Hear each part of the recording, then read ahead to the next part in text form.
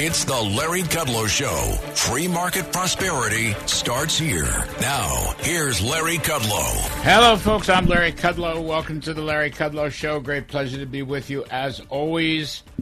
Of course, plenty to talk about. The outrageous invasion of Mar-a-Lago. The equally outrageous, I know they're a lot different, but the outrageous Inflation Reduction Act, which should be relabeled the Inflation Expansion and Deepening Recession Act, which is what that is, even by the government's own accounting. And we will talk about other odds and ends going on around the world. I may sound a little pessimistic. I may sound a little negative on some of this stuff. It doesn't diminish my longer-term view that the cavalry is coming. In fact, probably increases or intensifies my view that we are going to see a populist revolt come November in this year's midterms. But there's some very bad things going on under this Democratic Biden administration. This is a far-left administration. It is a woke administration. It is an anti-free market capitalism administration. It is an anti-business and fossil fuel administration. And most of all, it is an administration which is completely crazed about Donald Trump. That's what this is about. This Mar-a-Lago classified document search and seizure is all about stopping Trump from running for president. That is my view. That is my view. And the events of the last week intensify that view. We will have the great Andy McCarthy coming on later from National Review and Fox News to talk some more about this. But this is about January 6th, trying to indict Donald Trump for some kind of criminal offense, which he has not committed. And even this press conference by Attorney General Merrick Garland did nothing to dispel that view. I mean, there was no beef at that press conference. Unsealing the search warrant doesn't mean anything, and providing some generalized view of the inventory of the boxes they took doesn't provide any information. The only information worth getting is information that he won't give us, and that information is the application for the search warrant, which contains the affidavits of various people who would then show us why there are some kind of criminal charges necessary. That's what we want to see. I want to see the backup stuff. All right? I want to see exactly where this search warrant came from. Okay?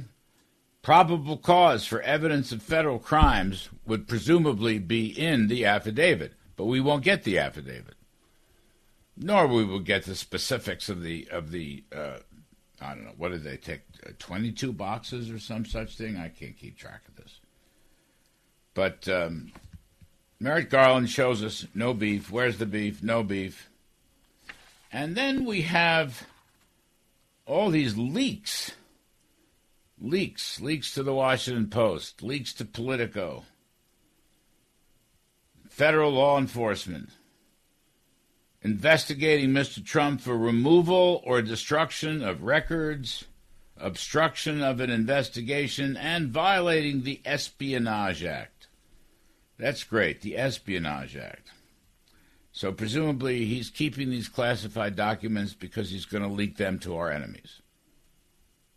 He's a spy. He's a double agent. You know what this is? This is all of the hoaxes come back. Russia. The Steele dossier. The Mueller investigations. The Ukrainian quid pro quo. All the impeachment stuff. This is like, we had 2 impeachments. January 6th Commission is trying to have a 3rd impeachment. This is like a 4th impeachment. And it's all nonsense. It's all part of this Trump derangement syndrome. That's all it is. Utterly not believable. Okay, that's my take. This is completely and utterly not believable. I mean, after all, the former president was cooperating with the FBI and the National Archives. This past spring, they had several meetings in June. They gave people gave them all access to these boxes, showed them where they are. Presumably, they looked at into the boxes. Presumably, they saw what was in the boxes and said, well, would you put a double lock on? And they did. And would you give us access to video surveillance? And they did. And the president himself came around to talk to them. And it was all very friendly and orderly and cooperative. All of it. I mean, the idea of an imminent risk that documents would be destroyed or concealed or released to our enemies is just utterly, totally far-fetched. It's just made up out of thin air. And by the way, I mean, then there's this leak to the Washington Post. They're nuclear secrets. There are no nuclear. What is it? He's going to have the code to the nuclear football sitting in his closet or sitting in Melania's wardrobe? Really? By the way, the president, as president, when he left and the boxes were carted out by the General Services Administration, he has the right to declassify. He can declassify. He and only he has that power. Just like Obama. How many, Obama had 32 million pages that he took with him. Many of them were classified. Hillary Clinton had classified documents. The FBI had the Hunter laptop for so many months and months and months, denied having it, denied it was a problem, denied it even existed. Really? Trump was there. He met with these people last June. They came a couple of times. He did everything they wanted him to do. He said in his statement yesterday he would have given them whatever they wanted to take. They didn't have to bang down his front door and raid his home, go after his wife's wardrobe. I mean, really, none of this makes any sense at all. None of this makes any sense at all. The American public knows this. It is utterly unbelievable. Show me a factoid where I'm wrong, and I'll change my mind. All right? I will. I'm an empiricist. I look at numbers. I look at facts.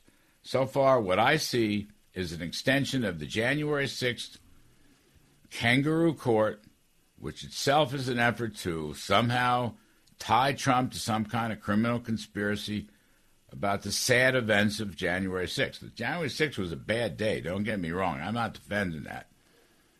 That was a bad day. I don't think Trump caused it. I think his speech was too hot. I've said this before. I would have wished, by the by, after the election in November and after the Electoral College voted Biden in, I think that President Trump should have pivoted and talked about his many, many achievements and successes and his good policies, which gave us the best prosperity in this country in many generations with virtually no inflation, and we were the leading world energy power, and we had stopped or certainly nearly stopped the flow of illegal immigrants down at the border. There was no Vladimir Putin invasion of anything. He alerted the whole country and the rest of the world to the adversarial enemy, China, and all their illegal trade actions. He alerted everyone to that. He fought hard to produce better schools with school choice. He was a right-to-life president, protecting the unborn. No question. I mean, I would have much preferred that he pivot and talk about his many excellent, successful policies and achievements. But he didn't. He didn't. Lately, he's been giving some terrific policy speeches. He seems to be leaving now the idea that the votes last election day, presidential election day, were fraudulent votes. I mean, certainly all the Zuckerbucks millions $500 million spent in key areas, in key election districts and counties. I mean, that has to be fixed. Federal law, there has to be state laws to prevent that stuff. But the president gave excellent policy speeches in Washington to our America First think tank and in Dallas to CPAC. Very good policy speeches on taxes and deregulation and energy independence and the border and crime particularly. That's great stuff. But the Democrats are absolutely crazed that he will run again. Crazed that he will run again. So here they go again. Now they're banging down the doors of Mar-a-Lago. It's like the fourth impeachment. And this one's not going to work either. It will not work. I mean, by the way, if there were all these nuclear secrets or nuclear something, why didn't they go in when he first left 18 months ago? Why'd they wait so long? I mean, this is just like the Russia. Remember they called him a Russian spy? No, they called him a Russian mole or Russian double agent. Of course, the Steele dossier was a complete fraud, and the FBI was implemented. The FBI was implicated in that. Russia. Ukraine. Steele dossier. Hillary Clinton taking classified documents, destroying them, bleaching them, trying to send them up into the cloud. I mean, really? By the way, even recently, go back to last weekend, they had their warrant a week ago Friday, and they waited till Monday to do it. Why'd they wait 3 days?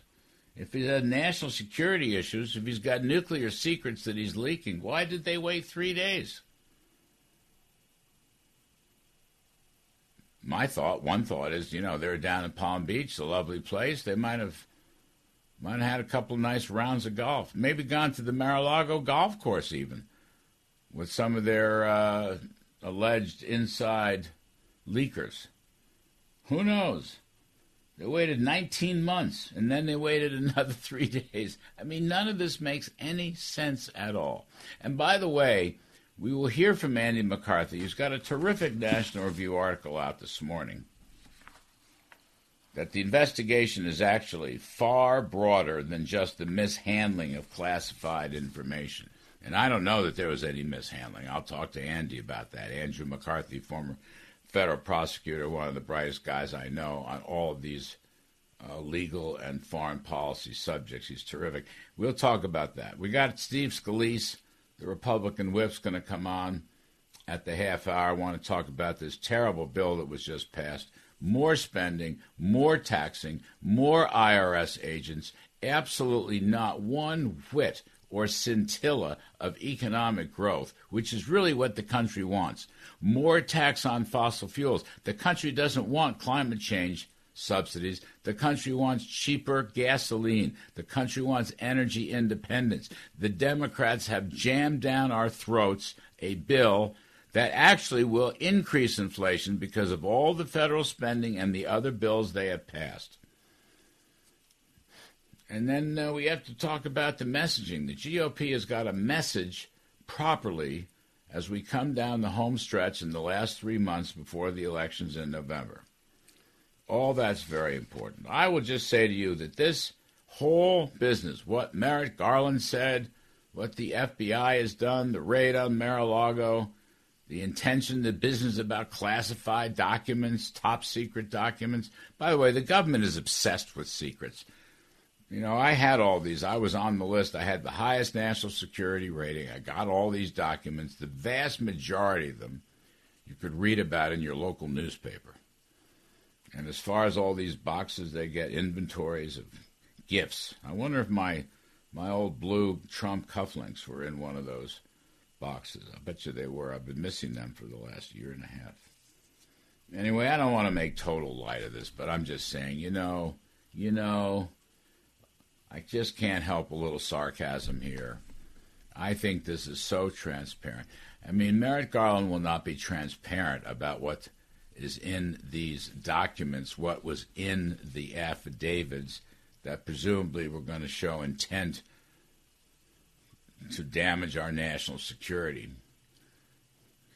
But I think they are absolutely transparent. This is a political witch hunt. This is a political weaponization of law enforcement. This is a political trial, a show trial. Kind of reminds me of the old Soviet Union, doesn't it? This whole story is just off the charts. And ironically, I think it's going to backfire. I think it makes Trump stronger, makes him kind of a martyr. I think it makes him more likely to run for president. If he wants to run, he should run. These Democrats have spent, they're coming up to 2 years, spending most of their time trying to prevent him from running again for president, because Joe Biden is the worst president we have seen in the last century. Okay? Maybe one of the worst ever. Okay? Who has wrecked a perfectly good economy, who has wrecked the best energy system in the world, and I might add the cleanest oil, the cleanest gas, the cleanest air, the cleanest water. He has wrecked our foreign policy, fleeing from Afghanistan, $1 short and a day late in the Ukraine, cowering before China.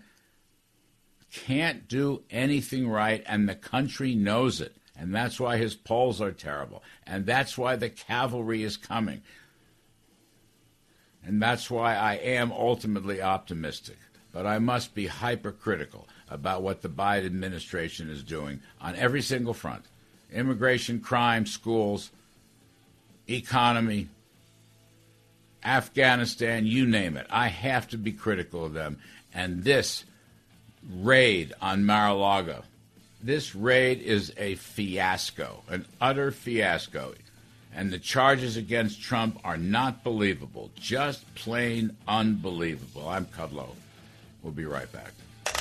Now, back to the Larry Kudlow Show. Welcome back, folks. I'm Larry Kudlow.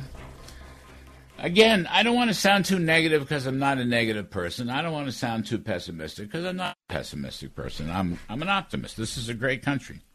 This is a great country, and you know what? We're going to overcome this nonsense. But I do have to finger it. I do have to critique it. I do have to, call it for what it is. It's Trump derangement syndrome all over again. That's all this Merrick Garland FBI stuff. And this guy Garland is such a phony. He gets up there in his press conference. It's not a press conference. He makes an announcement, 3 minutes and 30 seconds, and is this holier-than-thou thing defending law enforcement. By the way, where was Merrick Garland when it was time to defend Justice Kavanaugh's home and kids when they had a guy tried to murder him? Or the other justices? Federal law prohibits picketing outside the justices, Supreme Court justices' home. Where was he to enforce the law holier than thou? Really? Where was he? Or was it Merrick Garland who said parents going to school board meetings to protest the critical race theory, transgender nonsense that they're forcing on 5-year-old kids? He called them domestic terrorists? Really? I'll tell you who's a domestic terrorist. Merrick Garland's a domestic terrorist for busting down Donald Trump's door after Donald Trump cooperated with them. It's a matter of fact and record. He cooperated with them.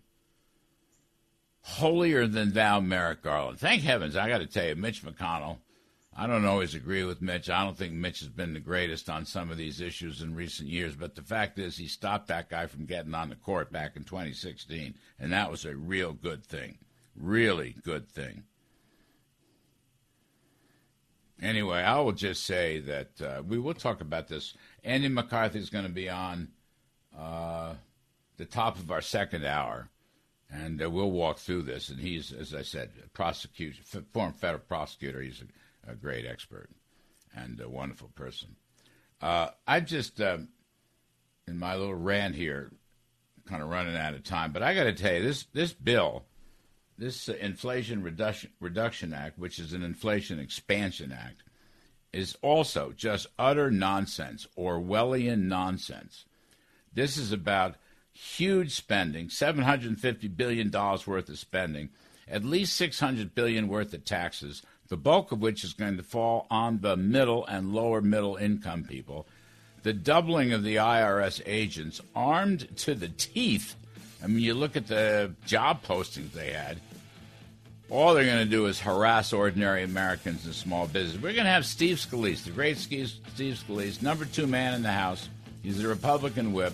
We're going to talk about this horrendous bill and the attack on Donald Trump and the fact that the cavalry is coming.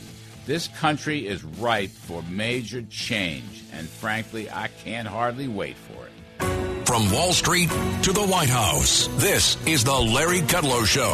Welcome back, folks. I'm Larry Kudlow. By the way, I got so worked up over this Mar-a-Lago stuff and this terrible inflationary bill. Please, I neglected to promo. Please, first of all, you can live stream us on the Internet. That's very important. LarryKudlowShow.com, all across the country, around the world, throughout the solar system. We have a terrific following in the solar system. And during the week, Fox Business, 4 to 5 p.m., name the show's Kudlow. Every day, 4 to 5 p.m. And if you can't make it at 4, you can text your favorite 9-year-old who will teach you how to DVR the show. Now, with great, great pleasure, I bring in a wonderful person, Congressman Steve Scalise. He's the number 2 Republican in the House. He's going to be one of the leaders of the cavalry when they finally get around to it. Steve Scalise, thank you for coming and giving us your time today. Appreciate it. Hey, Larry, always great to be back with you. So I want to know, there's a couple things I want to talk to you about, sir. But I want to know, if Trump's there handing out nuclear secrets to the Russians and the Chinese, how come they waited 19 months to go after it? Or they all met cordially in June. Trump basically gave them everything they wanted to.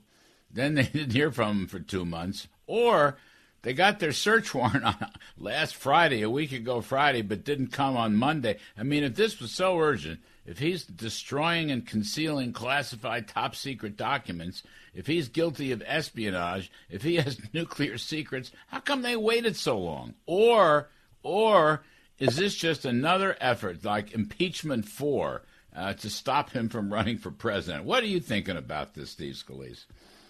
Well, Larry, I think you know the answer to that real good and well. If his last name wasn't Trump, surely if it was Clinton or Biden, none of this would have happened. And it's not just this. And you know, this goes back to the day that he announced in 2016 and came down the elevators over at Trump Tower. They've been out to get him. You saw the planning of the Steele dossier. You saw FISA warrants that were falsified. You've seen this over and over again by some of the top brass that have abused their power. And he was complying. He even talked about some of the conversations they were having about some of the classified information and some other information where they asked him to put some things behind lock and key, and he did it.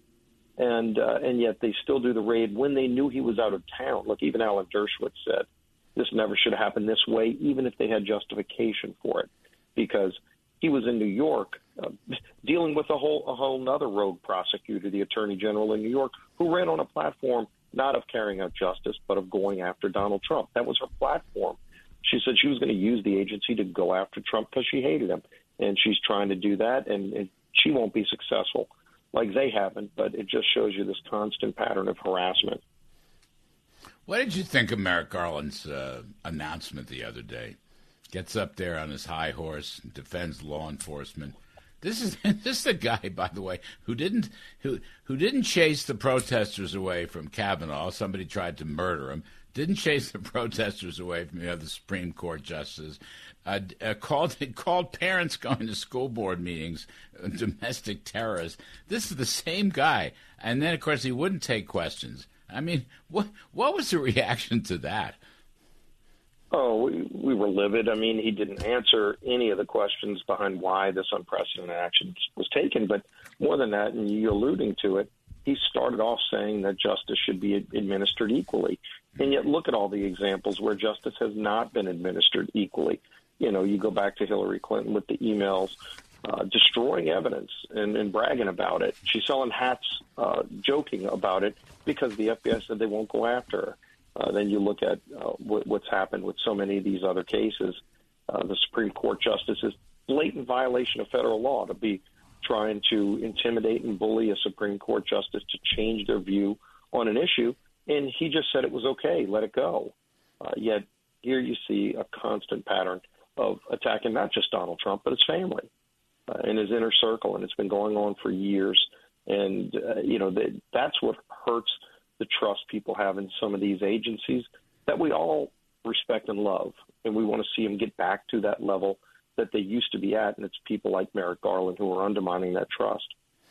You know, Steve Scalise, I have no doubt that the vast majority of rank-and-file FBI agents are good folks, chasing down criminals, protecting the country. I mean, I want to respect the And FBI. I share your assessment. Your assessment. Sure. It's at the top. That's right. It's the upper echelon, Steve. The up and we saw what they did with the Russian collusion stuff, a big hoax and the Steele dossier and this phony FISA court thing they brought. But here it's like here they go again. Here they go again. No, it's over and over again. It's a constant pattern. And, people want to feel that justice is blind, that justice is carried out based on facts, except I think most people recognize that if your name happens to end with the word Trump, you're going to be treated differently. And they're going to go after you, whether there are facts or not, to see if they can find something. And that's not the way justice is supposed to work. Do you think they'll ever release the actual affidavits? The application for the search warrant contains affidavits that presumably have probable cause for evidence of federal crimes, or at least that's the speculation. That's how these things. You think they'll ever release that? Do you think we'll ever know what the reasoning was behind this? I'd be surprised. It might be years. I don't see it coming anytime soon. He even said he even kind of left that out conveniently when he gave his 5-minute press conference, because they talk about the warrant itself, which is just going to be their one side of the story, but you've got to back it up with evidence. And is there evidence? What is it? Can we see it? And I think the public ought to be able to see that. Yeah, I mean, the public will not be satisfied unless there's transparency here. I think that's going to be a key point. I think that's going to be a very key point. We're never going to know what's really in these documents. We're never going to know what are in all these cases that they carted off. We'll never know this. I mean, is this linked to the January 6th commission? You don't know that, and it may be. Was this a fishing expedition? Did they use a pretense of records with the National Archives that every president, by the way, has had an opportunity to take records home and start writing memoirs and establishing their presidential libraries? Every president, Republican, Democrat, has had that opportunity. This is the first time where they tried to go and raid a person's house, a former president's house, using that as the excuse. And again, he had been cooperating even on the questions of classification. We know a president has the sole right to declassify information. So even if they thought something might have been classified, it may have at some point been declassified by President Trump himself, which would no longer make it classified. But we don't know any of that because they're not sharing these details.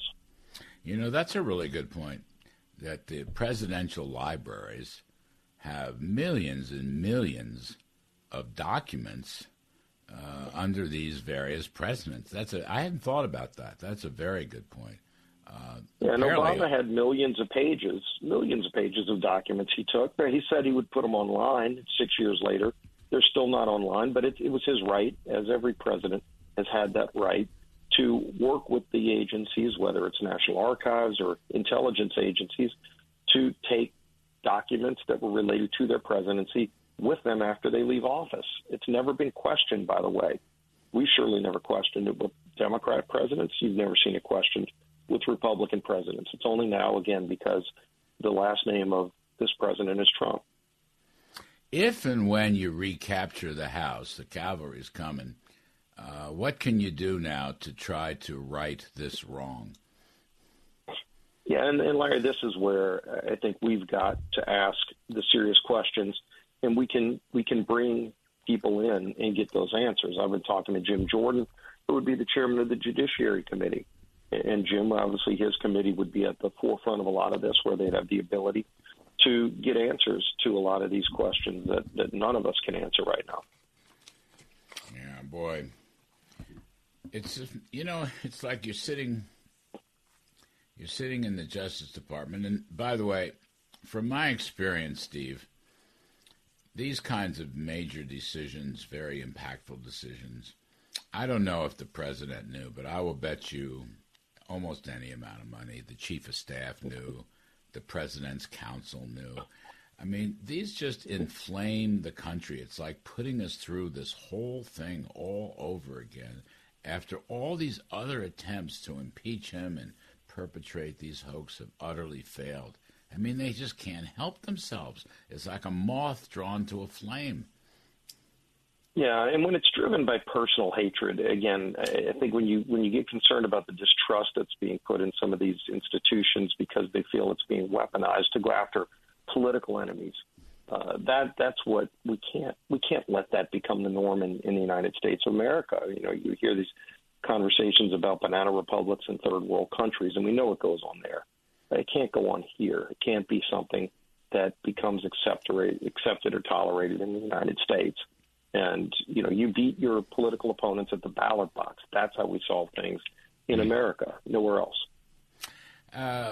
What are the people back home, Louisiana, saying about this? And I'm sure Republicans are furious, but what about Democrats or independents? Yeah, there's true, valid anger from Republicans, and I think a lot of independents who might not have even liked Donald Trump, but recognize that this goes over the line. The silence is deafening from the left, from the Democrats, who innately they know this is wrong too. They know their side has never had this kind of treatment, and other Republican presidents haven't had this kind of treatment and in kind of heavy-handedness, and yet they're being silent. And silence is a vindication for wrongdoing if you sit by and let it happen. Steve, can you I want to talk to you about this terrible bill, the Inflation Expansion and Recession Bill. Can you just give me a minute or two for a commercial, and then let's come back and go through that, because in some ways this may be even more important because it's damaging our entire economy. You got a little more time for us? Yeah, sure. And of course it just passed. It just passed yesterday. Anyway, folks, we're talking to Republican House Whip Steve Scalise, who's going to be one of the leaders when the cavalry comes in November. I'm Larry Kudlow. We're going to go through this horrible bill, and we'll be right back. Please stick around. Much more to do with Steve Scalise. From Wall Street to the White House, this is the Larry Kudlow Show. Welcome back, folks. I'm Larry Kudlow. We're talking to the distinguished Republican whip in the House, Steve Scalise of Louisiana. Steve, I'm reading all the great reports coming out of your whip's office, which have been so helpful, and also the Budget Committee and the Ways and Means Committee to give us the real numbers in this thing. So we've got about $750 billion of new spending, and we've got about $600 billion of tax increases. And we've got continued assault on the fossil fuel industry. We've also got drug price controls. This is going to damage our economy. This will damage our economy. And the Inflation Reduction Act is really the Inflation Expansion Act. And walk through some of the highs or some of the lows here as you see it.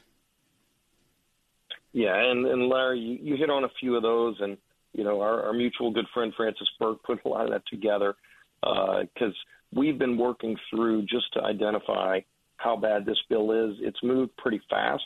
They still don't have a Congressional Budget Office score. Typically, any bill that comes to the House floor before it's voted on has a score by the CBO, the Congressional Budget Office. These are the referees that determine how much a bill is going to cost based on what's in the bill. Well, just like the old adage, you got to pass the bill to find out what's in it with Obamacare, which they still keep having to prop up with additional taxpayer money. This bill came to the floor, did not even have a score, so no one really knows what the true cost is going to be. What we do know, and I think some of the things you pointed out are what we know. Number one, it's going to be over $760 billion in new taxes, and it's going to end up probably being over $1 trillion in new spending when you take out the budget gimmicks, because they included a whole lot of budget gimmicks, like, for example, Obamacare. They cut Medicare spending, Larry, $250 billion. If you're a senior, they cut $250 billion out of Medicare's drug program to pay for subsidies in Obamacare, so people making over $100,000, for example, can now get access to Obamacare subsidies. So that was one of the pieces of the bill, but they only paid for the spending for 3 years, even though the taxes are for 10 years. And we all know that it's a 10-year program, so if you only are counting for 3 years of the spending, what happens when the other 7 years of spending hit? It will not reduce the deficit. It's going to increase the deficit, but it's also going to increase inflation. It's going to increase gas prices. They have billions of dollars in new taxes on energy at a time when families are paying probably $150 to fill up their car. They're going to be paying more under this bill. Whatever your household electricity bills are, they're going to go up because they put a natural gas tax in this bill. And by the way, Biden's promise that he won't raise taxes on people making less than $400,000 a year. Remember that? He made it over and over again. Completely broken in this bill by something we haven't talked about yet. They hire an army of 87,000 new IRS agents. They more than double the size of the IRS, and there were a lot of concerns these agents would be going after low-income people, not millionaires and billionaires. So there was an amendment offered in the Senate to say that these new agents cannot go after people making less than $400,000. It was voted down on a party line vote. Every Democrat voted against the amendment because they want this army of new IRS agents to go after people making less than $100,000 a year. You're a gig worker. If you're a bartender or waiter somewhere at a restaurant, they're going to be going after you to try to raise over $20 billion in new taxes from low and middle income people. That's all in the bill, and it all passed yesterday on a straight party line vote. Not a single Republican voted for it. Every Democrat not a single Democrat voted against it. So every Democrat voted yes. Every Republican voted no. $53 billion in a last-minute tax hike on small businesses. Now, is that the 1% excise? Oh, no, that's the limitation on loan loss provisions, isn't it? Yeah, they had all kind of new changes to the tax code that are really going to be a gut punch to your small businesses. So if you're a small business owner, there's going to be billions in new taxes you're going to have to pay under this bill. Again, at a time when inflation is through the roof, when every small business owner is struggling because it costs 20, 30% more to get your goods, even if you can get the goods that you need to make your products. It's going to be making it harder to manufacture in America with the natural gas tax. So over and over again, everybody knows this is going to increase inflation, it's going to increase energy prices, and it's going to increase the deficit when you take out the budget gimmicks. There's I didn't know this until, I guess, yesterday, maybe the day before, but the EPA is going to have some kind of government bank. I don't know what the capitalization is. I've seen estimates as high as $50 billion. I mean, this is like one gigantic slush fund for the EPA to go out and over-regulate and stop greenhouse gases and all other fossil fuels. Government bank? Really? I thought that stuff had been rejected for years. Yeah, it had been rejected for years for good reason, because it shouldn't happen. We go back to Solyndra. Remember the days of Solyndra under President Obama, where you had this huge slush fund at the Department of Energy to just give out money for all this great green energy. And think about this, because they talked about this yesterday over and over. Green energy, we're going to save the planet. Unicorns are going to be flying with pixie dust. And so they put hundreds of billions of dollars for green energy programs. So you created all these Solyndra-type slush funds. And anybody that doesn't remember Solyndra, go Google it. It was about $500 million of taxpayer money to prop up a solar company so that Joe Biden, who was then vice president, could go to the ribbon cutting, even though people in some of the agencies like Energy were saying this thing is going to be a bust.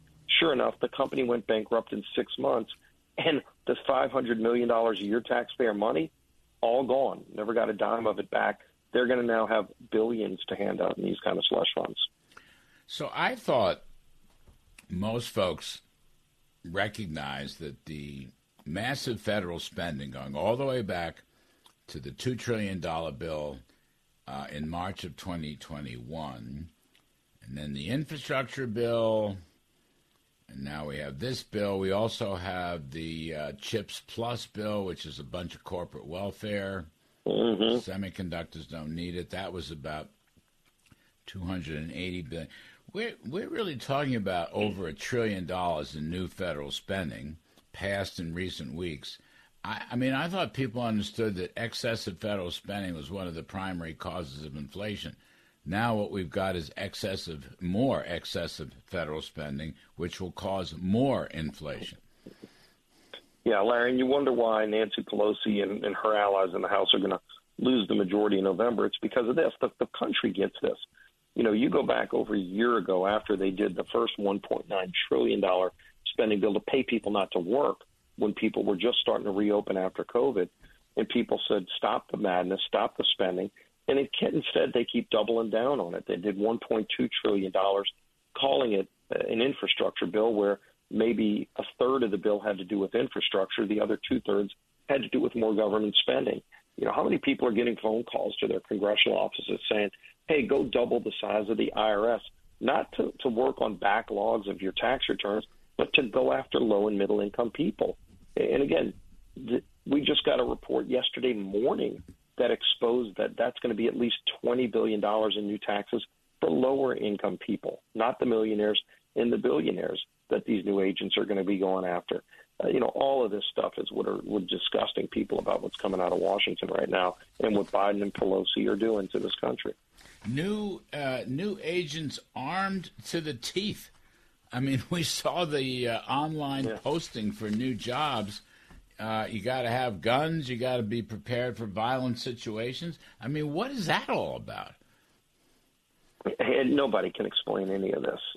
Larry, this is just their opportunity. They had a chance to go and spend more money before they lose in November, and they did to a high level. And you know, Joe Manchin was one of the ones who helped write this bill.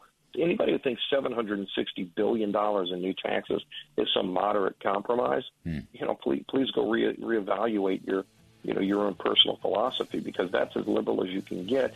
And again, with the anti-energy provisions, this is going to do more damage to the economy than we already are seeing. Steve Scalise, you're wonderful to spend time with us and walk through all this. I can't thank you enough. Good luck on the campaign trail. We'll talk soon.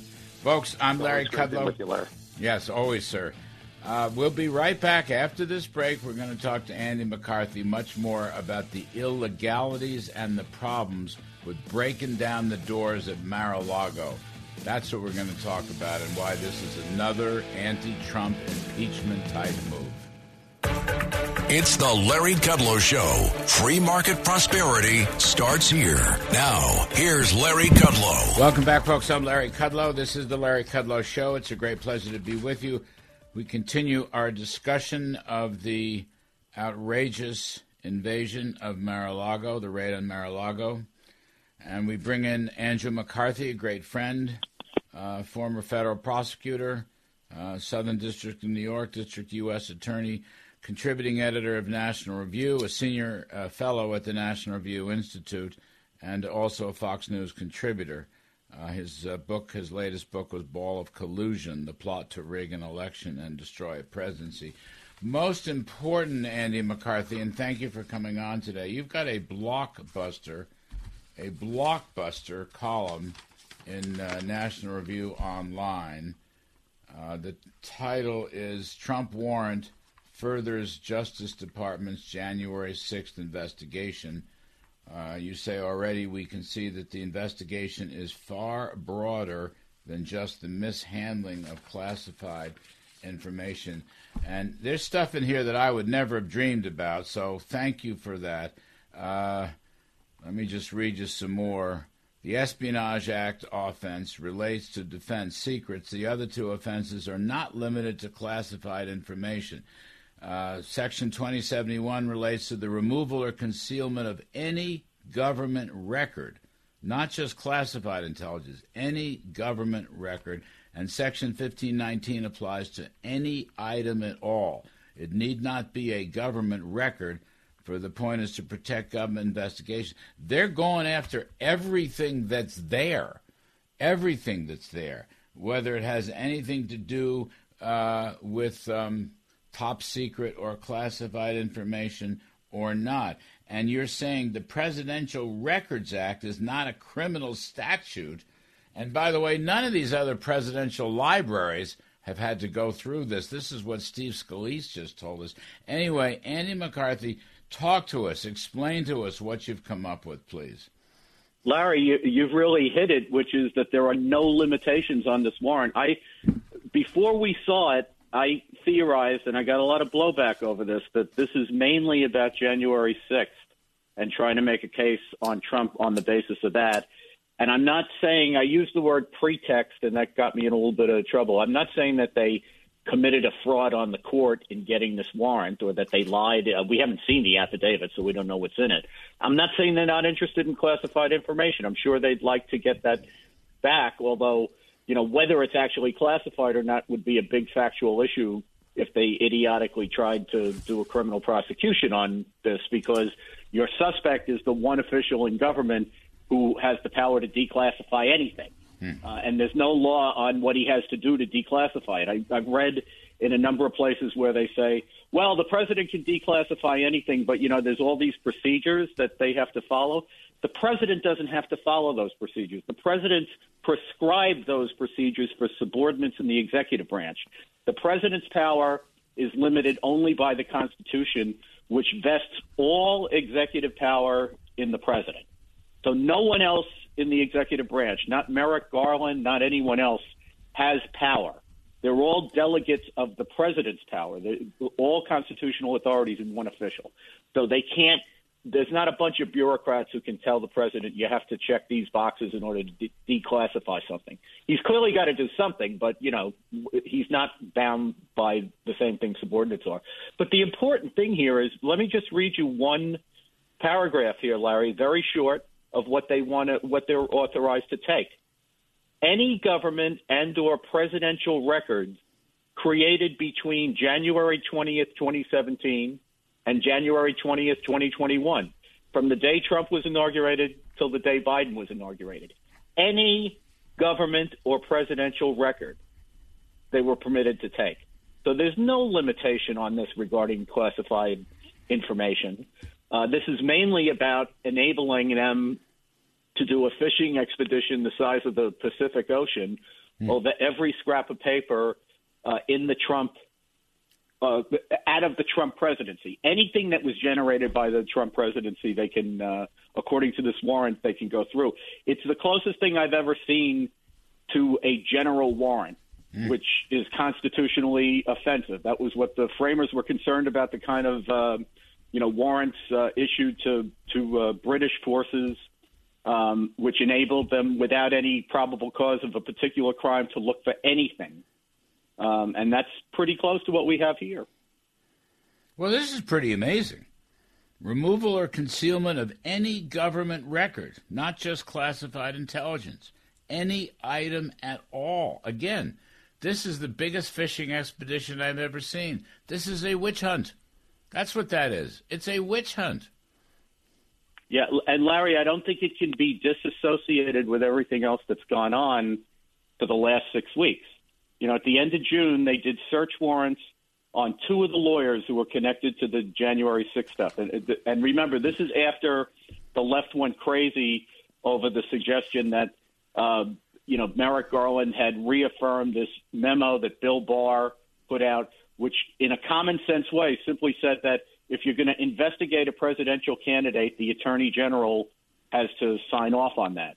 And I think most people would have thought that that was already, and why would you need to put them? That's like saying, you should put your socks on before you put on your shoes. It's like common sense. But fine, he reaffirmed that.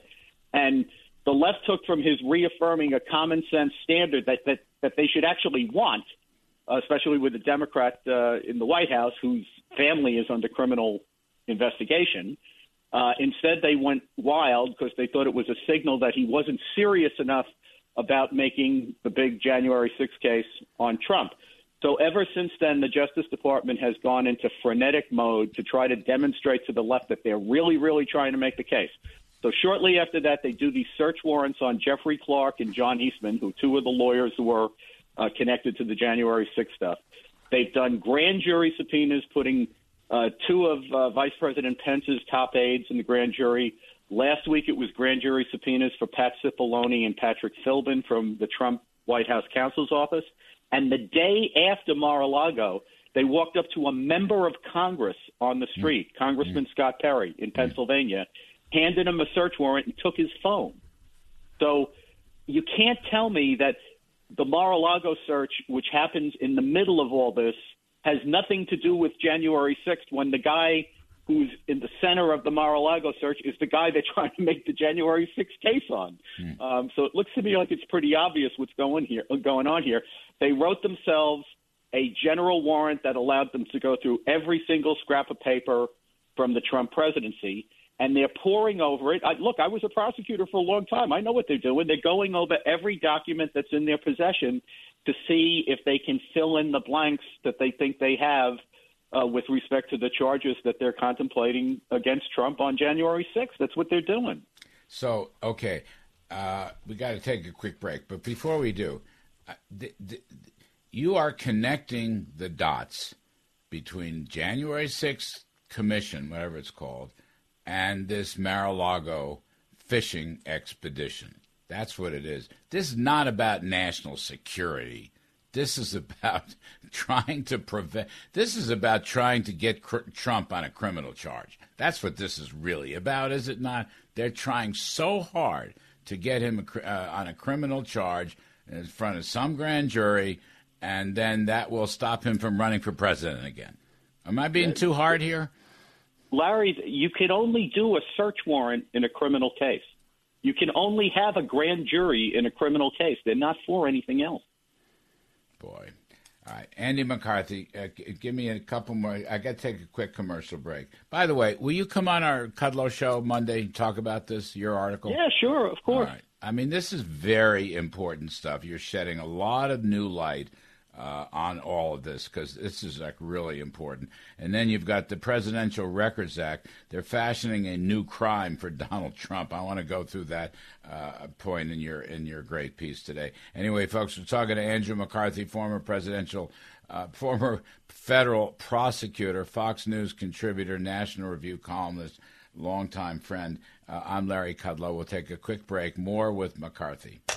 Now, back to the Larry Kudlow Show. Welcome back, folks. I'm Larry Kudlow. We're talking to Andrew McCarthy, former district U.S. attorney for the Southern District of New York, contributor to National Review Institute, Fox News contributor. He has written a blockbuster column. It's up on National Review online. The title is Trump Warrant Furthers Justice Department's January 6th Investigation.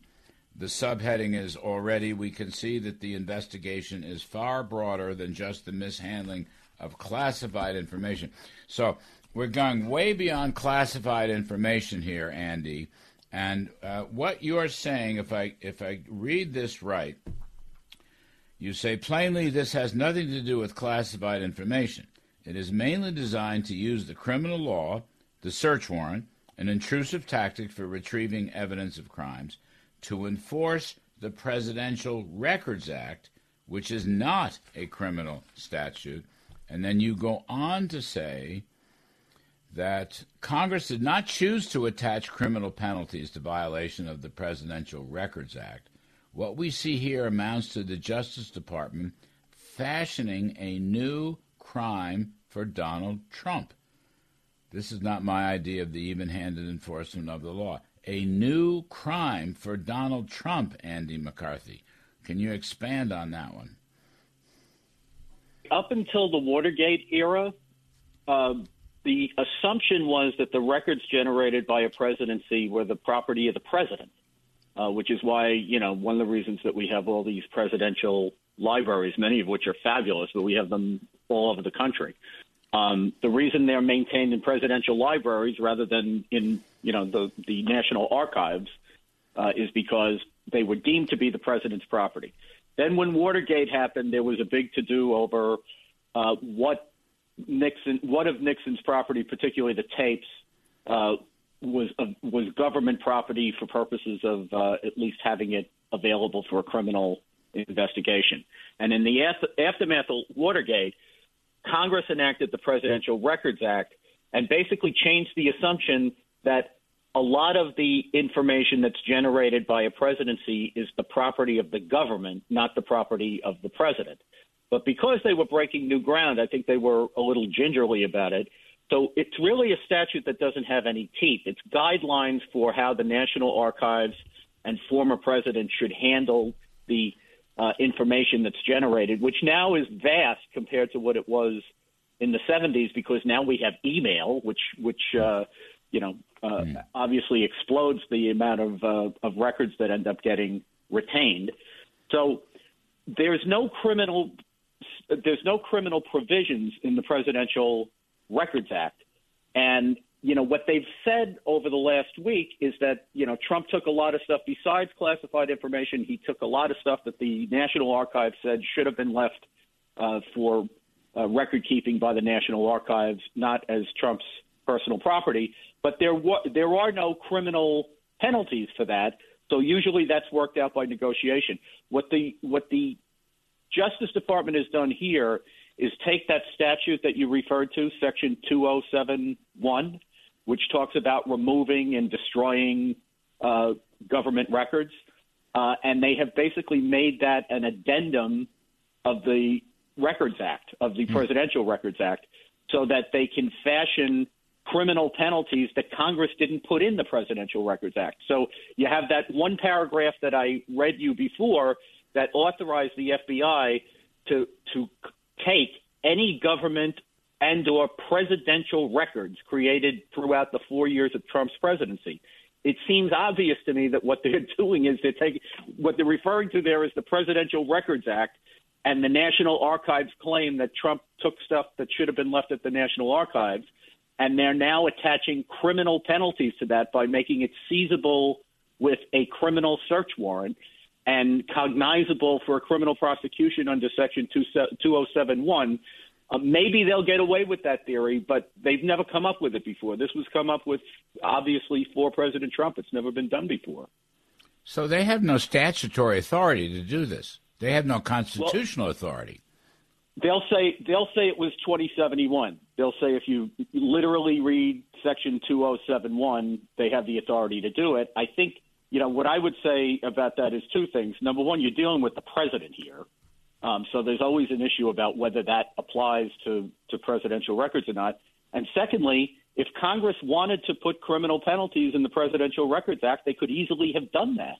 And in fact, remember, they did the Presidential Records Act after the Nixon Watergate investigation, which was a criminal investigation. So, it's not like it wasn't on their mind back at that time, but they opted not to include criminal penalties.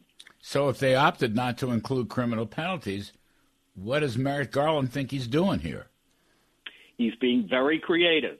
When I was in the U.S. Attorney's Office in Manhattan, Larry, they used to pay me to be creative, and I can be very creative.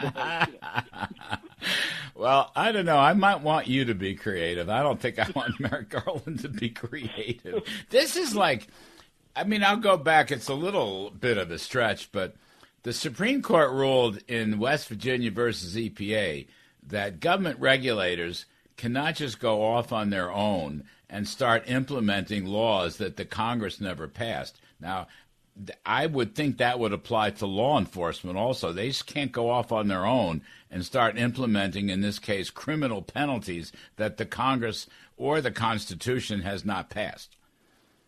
I think that's right, Larry, and I think here's how this is going to go. I don't think they have any thought of actually prosecuting President Trump on classified information violations because it's too much of a crapshoot regarding whether he's actually declassified or not. There'd be a profound question of fact of whether these documents are actually still classified or not.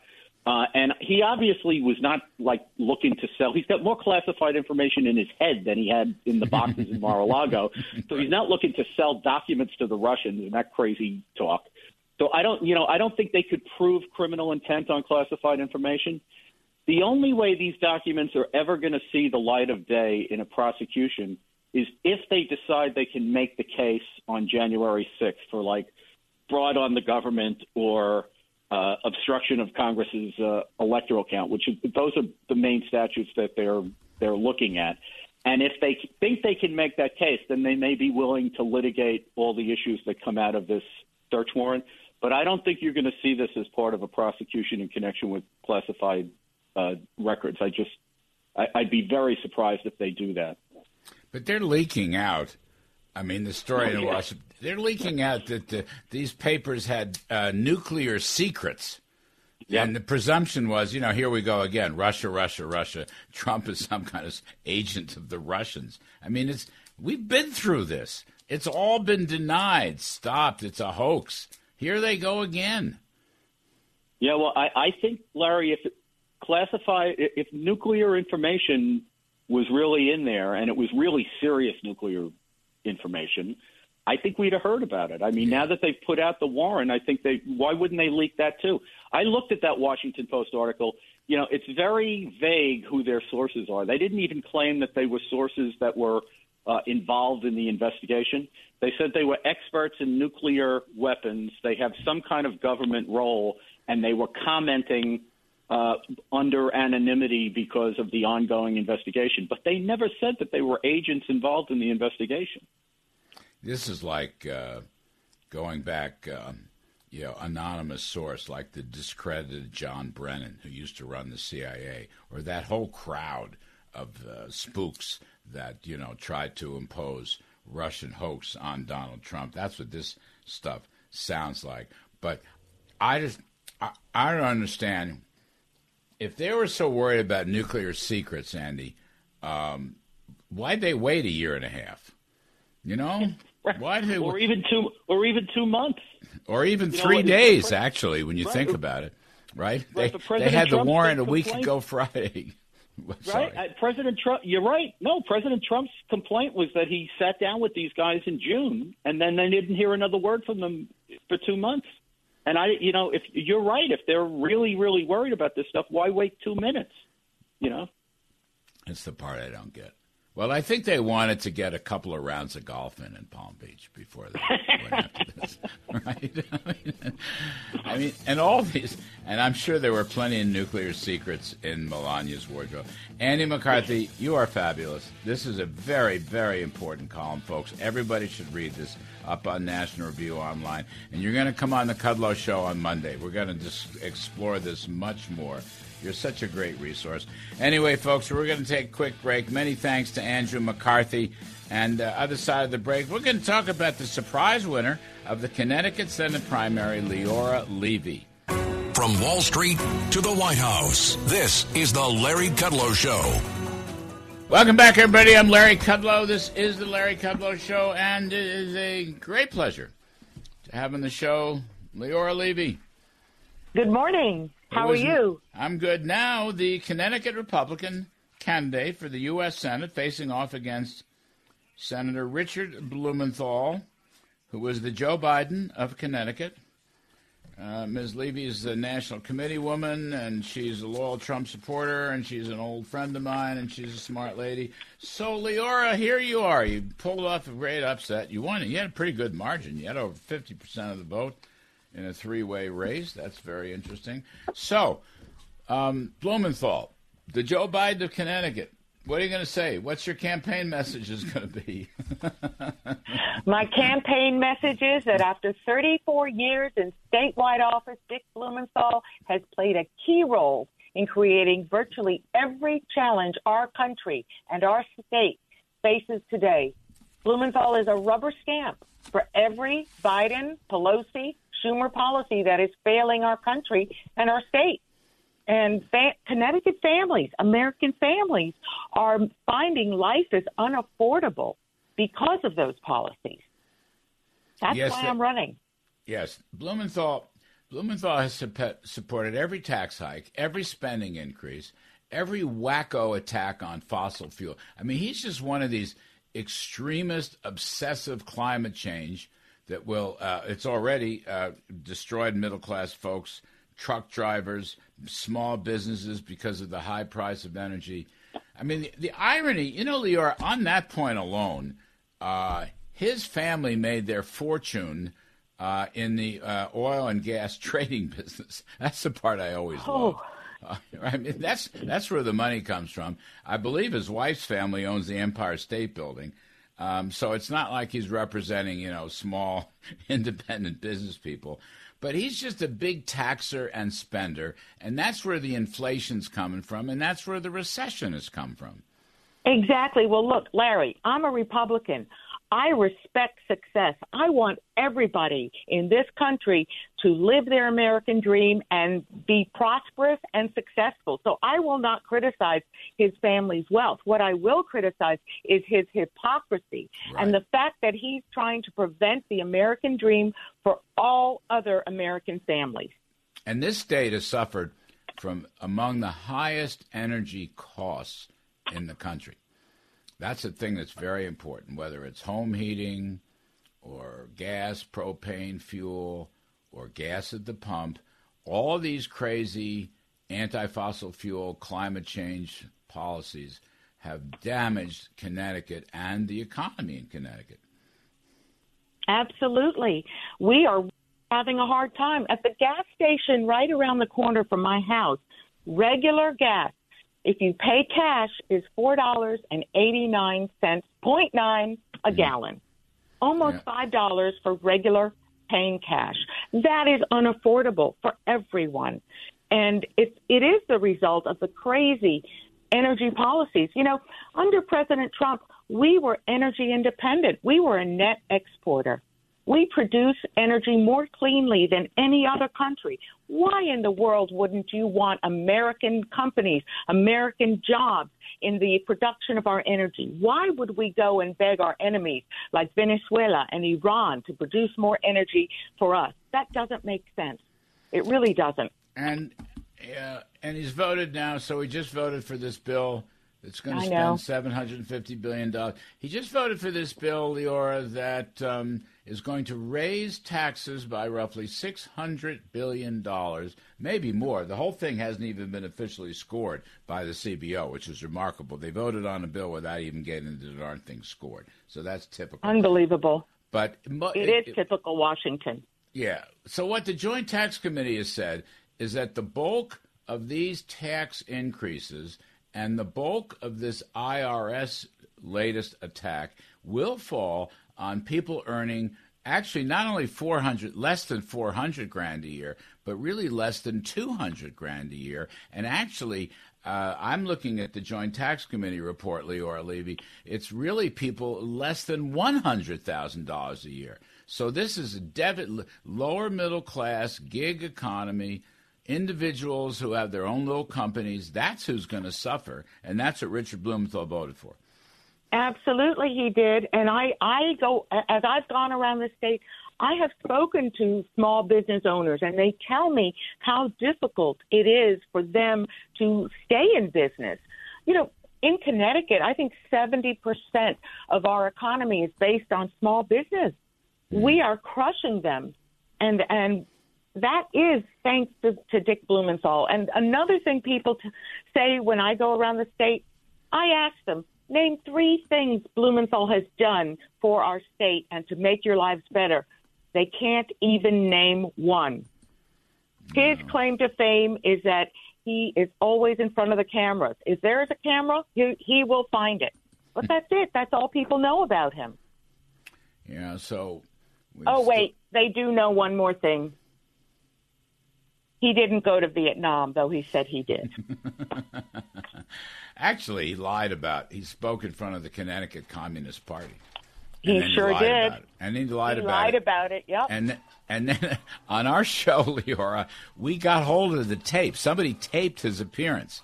And Yep, sure it's a enough, video. there he is Yep. touting the Connecticut Communist Party, and he lied about Yes, that. that's right. Well, the people of Connecticut can rest assured I will never attend a Communist Party event. My family escaped communism in Cuba. We came here with nothing. I know the peril of communism and going down that road. So I will, in fact, my whole life has been fighting communism from the time I was a student in college to today. That's why I am running. I want the American dream for every single American child, and that's why I'm running, because I've lived one. Tell us more about your background, because you have a very important background, I think, that suits you well to represent all people in Connecticut. Well, thank you. Well, originally, my mother was born in Lithuania. She and her parents escaped the Nazis in 1940. Were not able to get into the United States, but were able to get visas to Cuba. So that's where she grew up. And my father was born in Cuba. 20 years later, in 1960, we had to escape Cuba. We came here with nothing. We escaped because there was a revolution. Castro took over January 1st of 1959. We came here with nothing. I watched my father get a job, work hard, make a good life for us. I worked hard in school. I was a good student. I actually skipped my senior year and went to college right after 11th grade and went to a really good college. I also went to Wall Street. I was one of the first women international commodity traders. That means I did long-term contracts between countries, between large companies and countries, and moved commodities on ships around the world. Was not one of those people selling commodity futures to everybody else. I was moving good commodities around the world to fulfill needs and demand. So after that, I'm a mom. I raised 3 sons. As a Jewish mother, of course, they're the best sons. And I was. The Connecticut needs a Jewish mother, actually. You're That's right. A very important point. Yesterday at the Crocodile Club dinner, I made a joke about myself that I'm known for sending my secret chicken soup to people who are sick. I've sent it to congressmen, congresswomen, other friends around the country when they've been sick, and I'm bringing that chicken soup recipe to Washington, and I will cure the problems in Washington as a Jewish mother. That's fabulous. So now, is he going to debate you? I hope so. I'm ready to go. I mean, I think you did very well in the primary debate. So, have you begun any talks or negotiations with his people about setting up debates? Not yet, but that's on the agenda. You know, this is pretty fresh. It's been less than a week since I won the primary, which thank you to all the voters in Connecticut who have put their belief and faith in me. I will go to Washington and represent you. I will serve you. I will make your lives better. That's why I'm running. That's why I'm going to Washington. You know, I was looking at the election returns town by town, and it's interesting to me. You won a lot of the smaller towns, which are traditionally more conservative, but you also did very well in the cities, in Hartford and New Haven and Bridgeport. And I was surprised at that. I mean, you had a pretty long reach in the primary. Well, I have spent a lot of time already in the cities, and being Hispanic, Spanish is my first language. In fact, today I will be in New Haven at the Puerto Rican Festival, and I'm looking forward to it. But I've also will be campaigning in the African American communities. I, as National Committee woman, my greatest accomplishment for Connecticut is convincing the RNC to open an engagement center for Hispanic and African Americans here in Connecticut, in New Britain. That happened in March of this year. I'm so proud of that because that means we are going to the African American community. We are going to the Hispanic community. We are listening to them. We are here for them, and hopefully they will be coming to us and supporting our candidates because our policies work. Well, Donald Trump's tax cuts and deregulation gave us the lowest minority unemployment rates in history, and Correct. reduced poverty and reduced inequality. And I think that's why these minority groups are moving towards the GOP. I mean, I think those are important points for you. The Trump policies Absolutely. work. Whatever you think about Donald Trump, okay, I happen to personally love the guy. I worked for him for 3 years, obviously. But the point is, his policies worked, and Richard Blumenthal and Joe Biden are trying to reverse all of Trump's policies. Correct. And Larry, you deserve a lot of credit for those policies.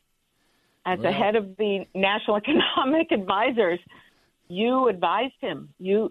I really commend you, and I thank you because you helped President Trump make sure our economy worked and that it worked for everybody, not just for the elite few. That's the key. That's exactly right. It worked for everybody, working folks, the great middle class, minority groups. I mean, I think that's a key theme because Biden and Blumenthal want to reverse all the policies that were so successful on the economy. Leora, I got to go. You're going to come on the TV show on Monday. We'll talk so much more. Folks, this is Leora Levy, who's the Connecticut Republican candidate for the U.S. Senate, facing off after Richard Blumenthal, Joe Biden's guy in Connecticut. Leora, we'll talk some more soon. I'm Larry Kudlow, folks. On the other side of the break, my old friend Paul Manafort is going to come and talk about how they prosecuted and persecuted him as well as Donald Trump. I'm Kudlow. We'll be right back. Now, back to the Larry Kudlow Show. Welcome back, folks. I'm Larry Kudlow. It is a great pleasure to have my old friend Paul Manafort on this radio show. He will also be on the TV show next week. Paul is a brilliant political consultant. He was campaign chairman for President Trump's 26th campaign. Paul Manafort, as much as anybody I know, got Trump through the convention and the subsequent election.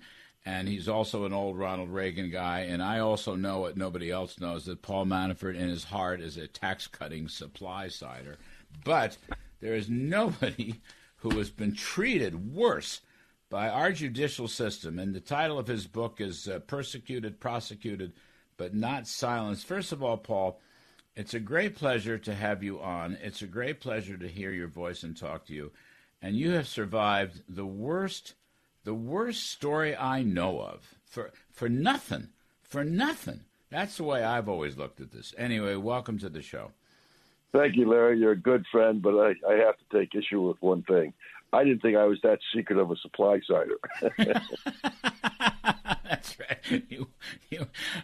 I remember during the campaign when Steve Moore and I sat down with you to brief you on what we were doing on the economic stuff and cutting taxes. Nobody had really given us much of a hearing. And you said, well, I'm for that. You guys have to be on the campaign plane. Not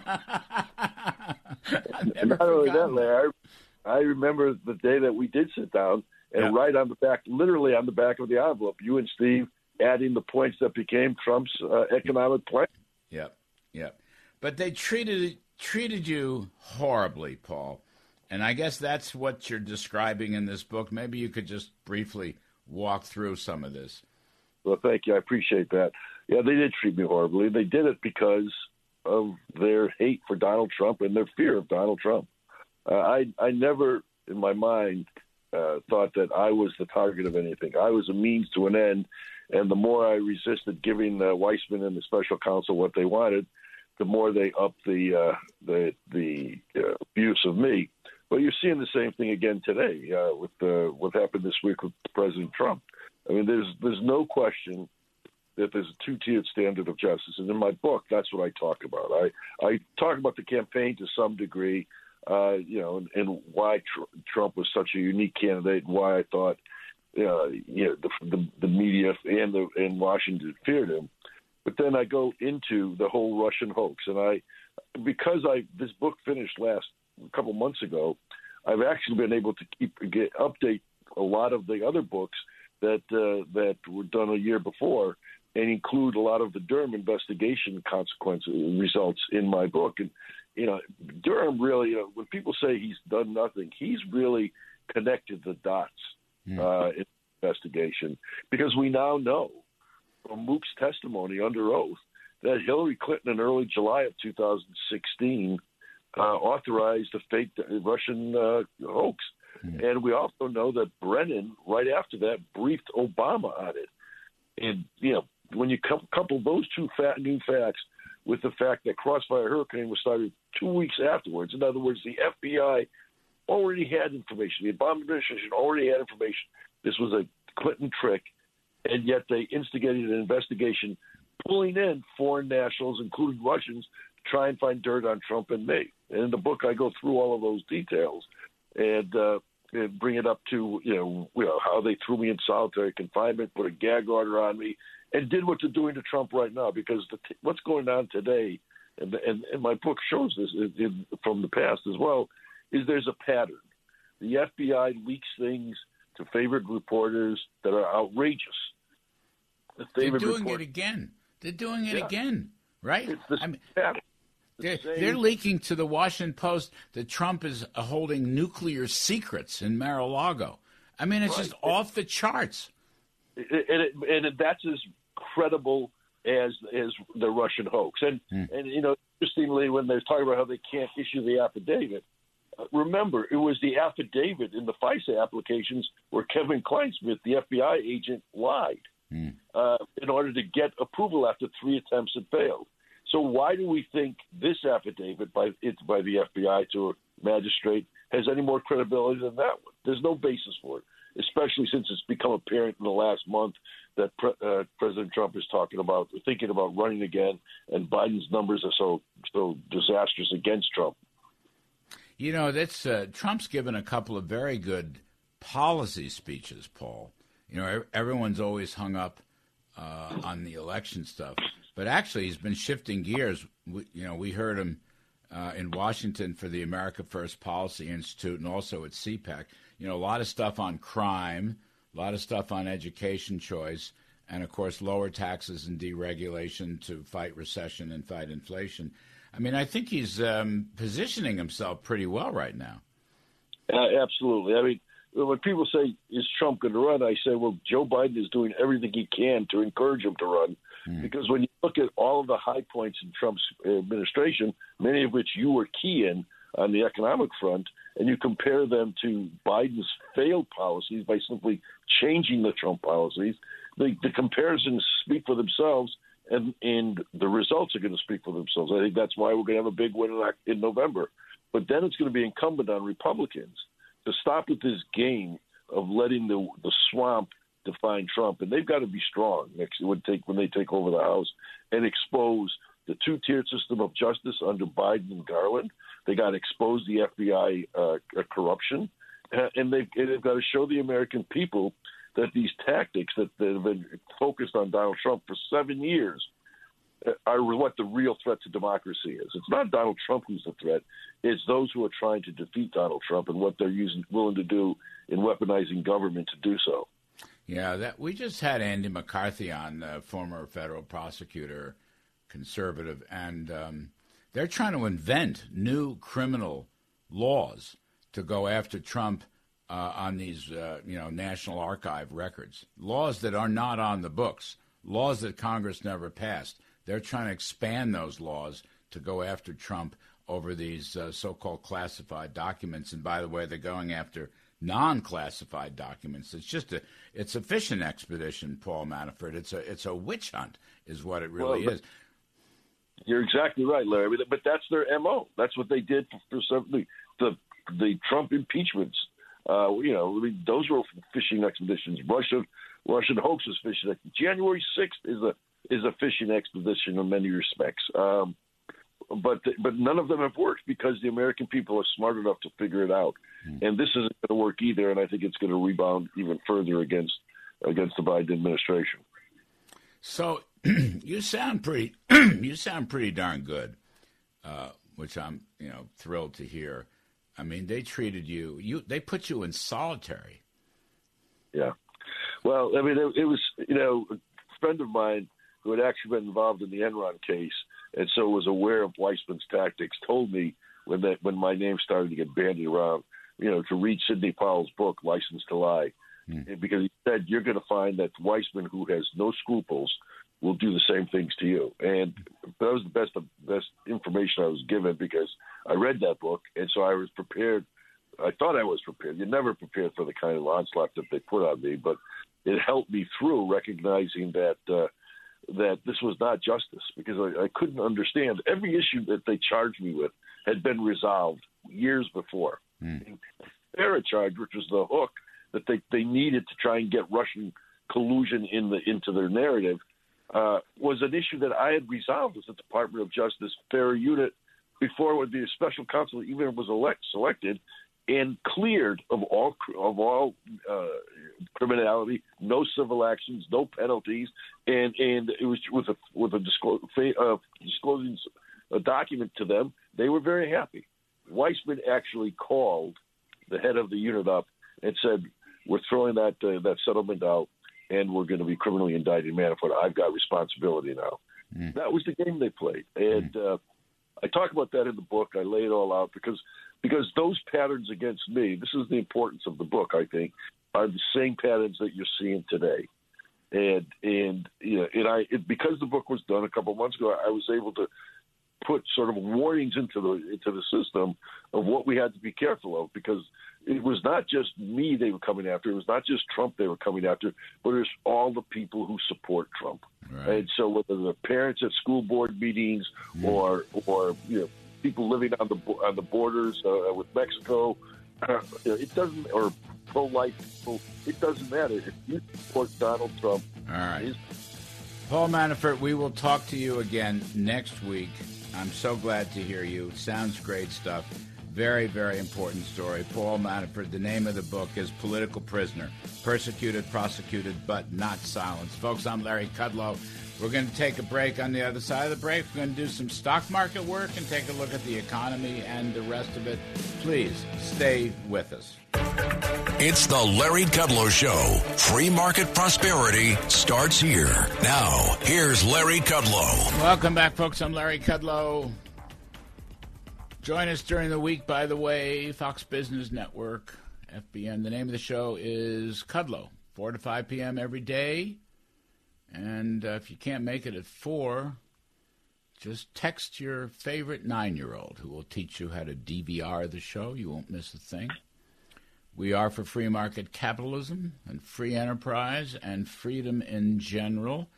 And here you can live stream us on the internet, LarryKudlowShow.com, all around the country, around the world, throughout the solar system.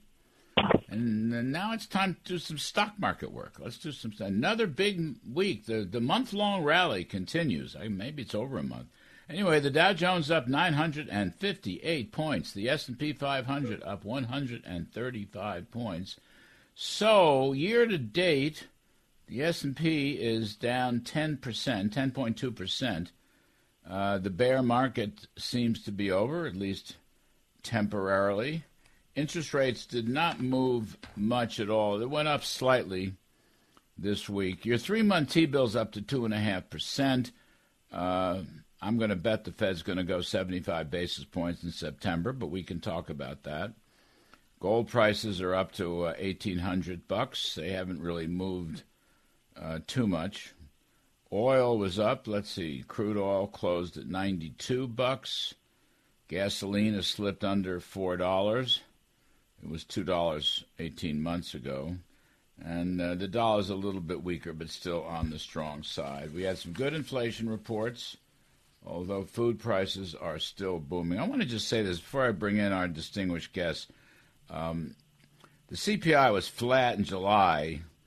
It's up 9.5% for the past 3 months, up 8.5% for the past 12 months. But inside this number, people are not paying attention. Food prices are up 1.1% in July. They're up 1% in June, up 1.2% in May, 13.9% at an annual rate over the past 3 months, and 10.9% over the past year. Those are nasty numbers, and I think more attention needs to be paid to that, because I don't think this temporary respite in the top-line CPI is going to be repeated in the months ahead. But That is simply my opinion. Let us bring in our distinguished guest. We have Jack Barusian. He's the founder and chief economist for UCX, chairman of Global Smart Commodity Group, and Kenny Polcari, managing partner at Case Capital Advisors and chief strategist at Slate Stone Wealth. Gentlemen, welcome back to the show. I'm sure we will have a small amount of opinions. So, Jack Barusian, as I recall, the last time I talked to you, you were an inflation dove. I don't know if that's still true, but do you think, first of all, will this stock market rally continue? That's point number one. And the other point I want to ask is, will this inflation respite continue?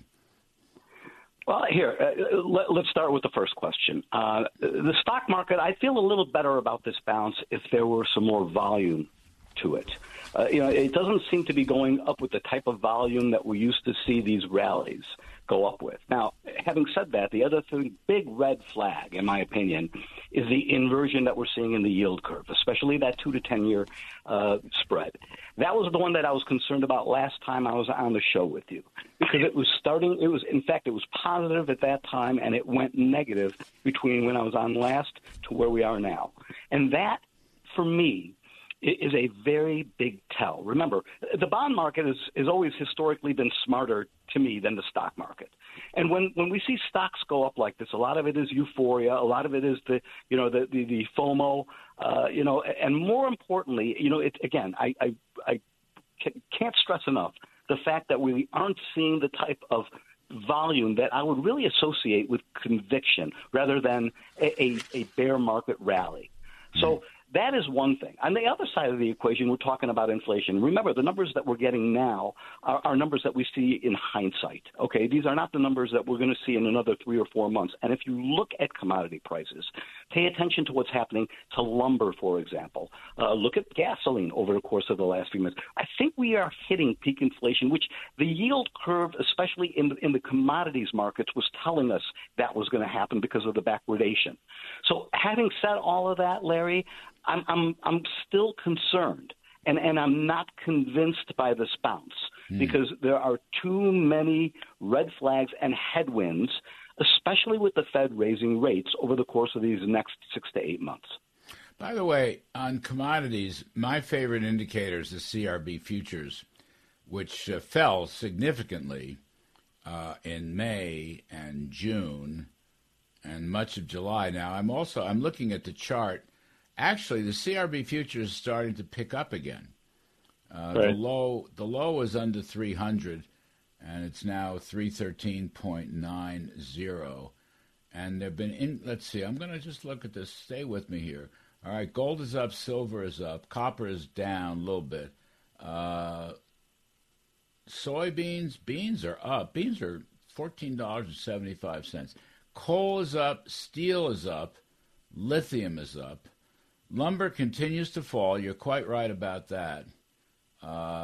Iron also continues to fall.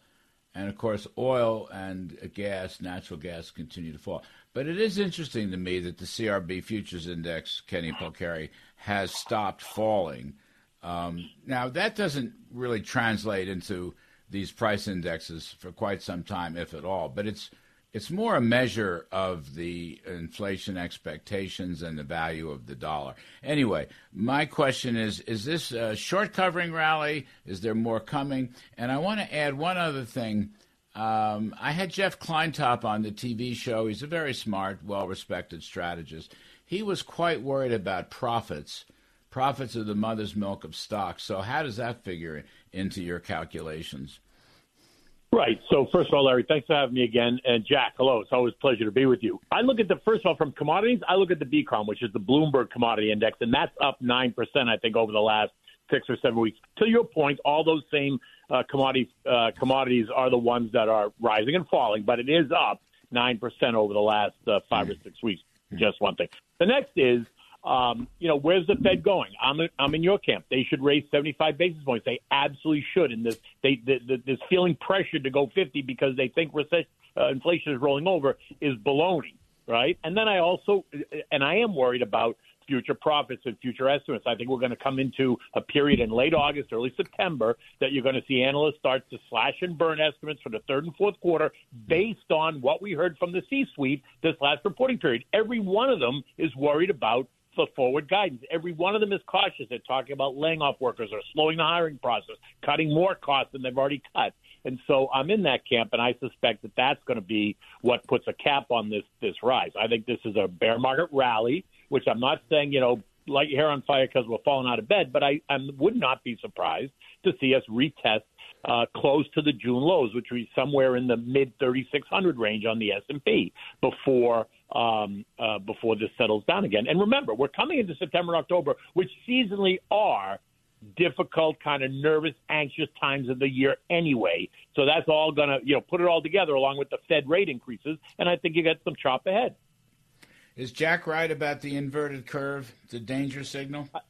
I think he's absolutely right. And what's interesting is, remember this, in February, when it inverted for all of 20 minutes, everyone was talking about, oh, my God, the yield curve's going to invert. What does that mean? It's a recession's coming, blah, blah, blah. Now it's been inverted for 7 weeks, and they don't even want to talk about it anymore. So I absolutely think we're already in a recession, but let's just say we're not and pretend it's, further out. But I think that the yield curve remaining inverted across the whole cycle, 2s and 5s, 5s and 10s, 2s and 10s, they're all inverted. That is a sign that recession is coming if it's already here. All right, let's take a quick break, gentlemen. We'll come back and round this out. I might add, the original yield curve model was the New York Fed, and that was the T-bill, 3-month T-bill relative to the 10-year. When that inverts, it is always, always in the post-war period, a recession signal minimally a year later. The T-bill's at 254, the 10-year's at 283. So you're even closing in on that one as well. So let's take a break. Jack Barusian, US, UCX, and Global Smart Commodities, Kenny Polcari, Kate Capital, and Sladestone Wealth. I'm Larry Kudlow. More on stocks, folks. Stay with us, please. Now, back to the Larry Kudlow Show. Welcome back, folks. We're talking stocks with Jack Barusian of UCX and Global Smart Commodity Group, and Kenny Polcari of Case Capital Advisors and Sladestone Wealth. Let me come back to you, Jack. Was part of this rally in the last month or so? Is it a short covering rally? Because that might explain your point about the lack of volume, which is probably a very important point.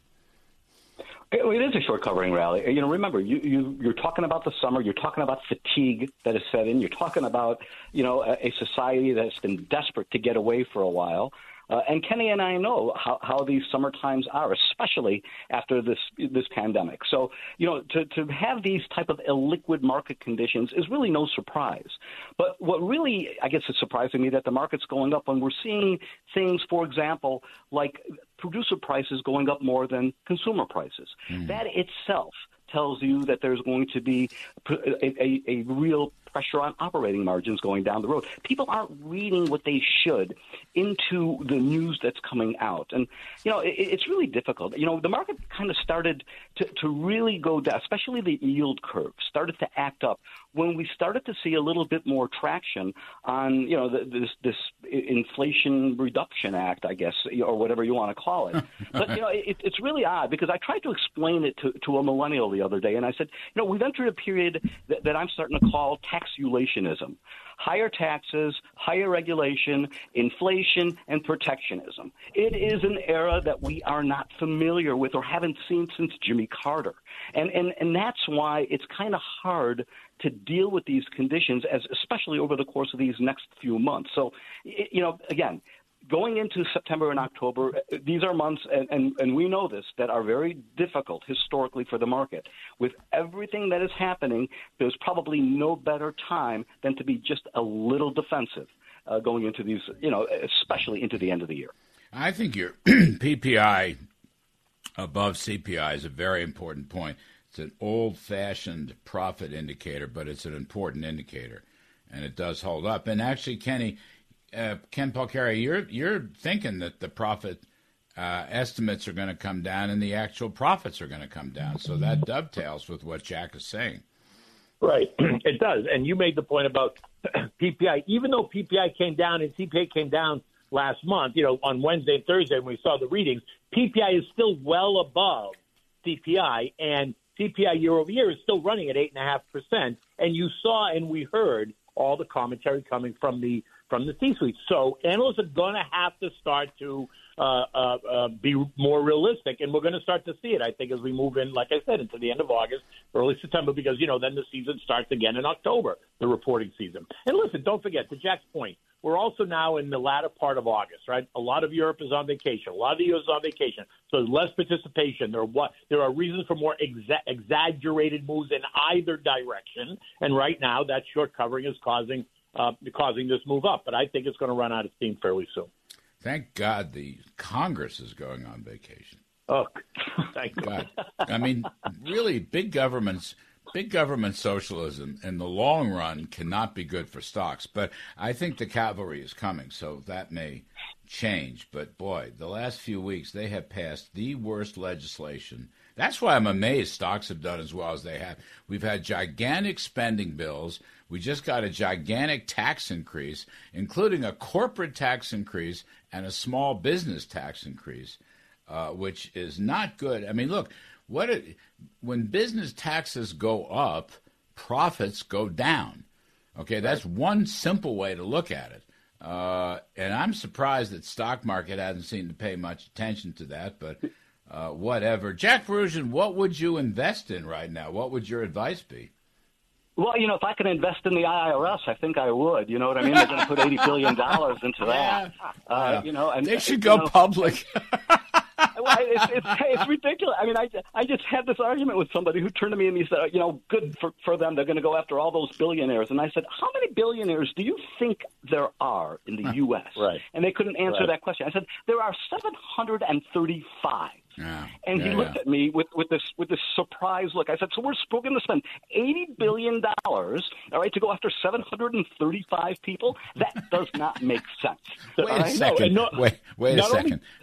My favorite billionaire is Elon Musk, who doesn't pay his fair share. He paid $11 billion in taxes. Right. Well, but it's not enough. I mean, according to let's face it. Elizabeth Warren tells us that it's not enough.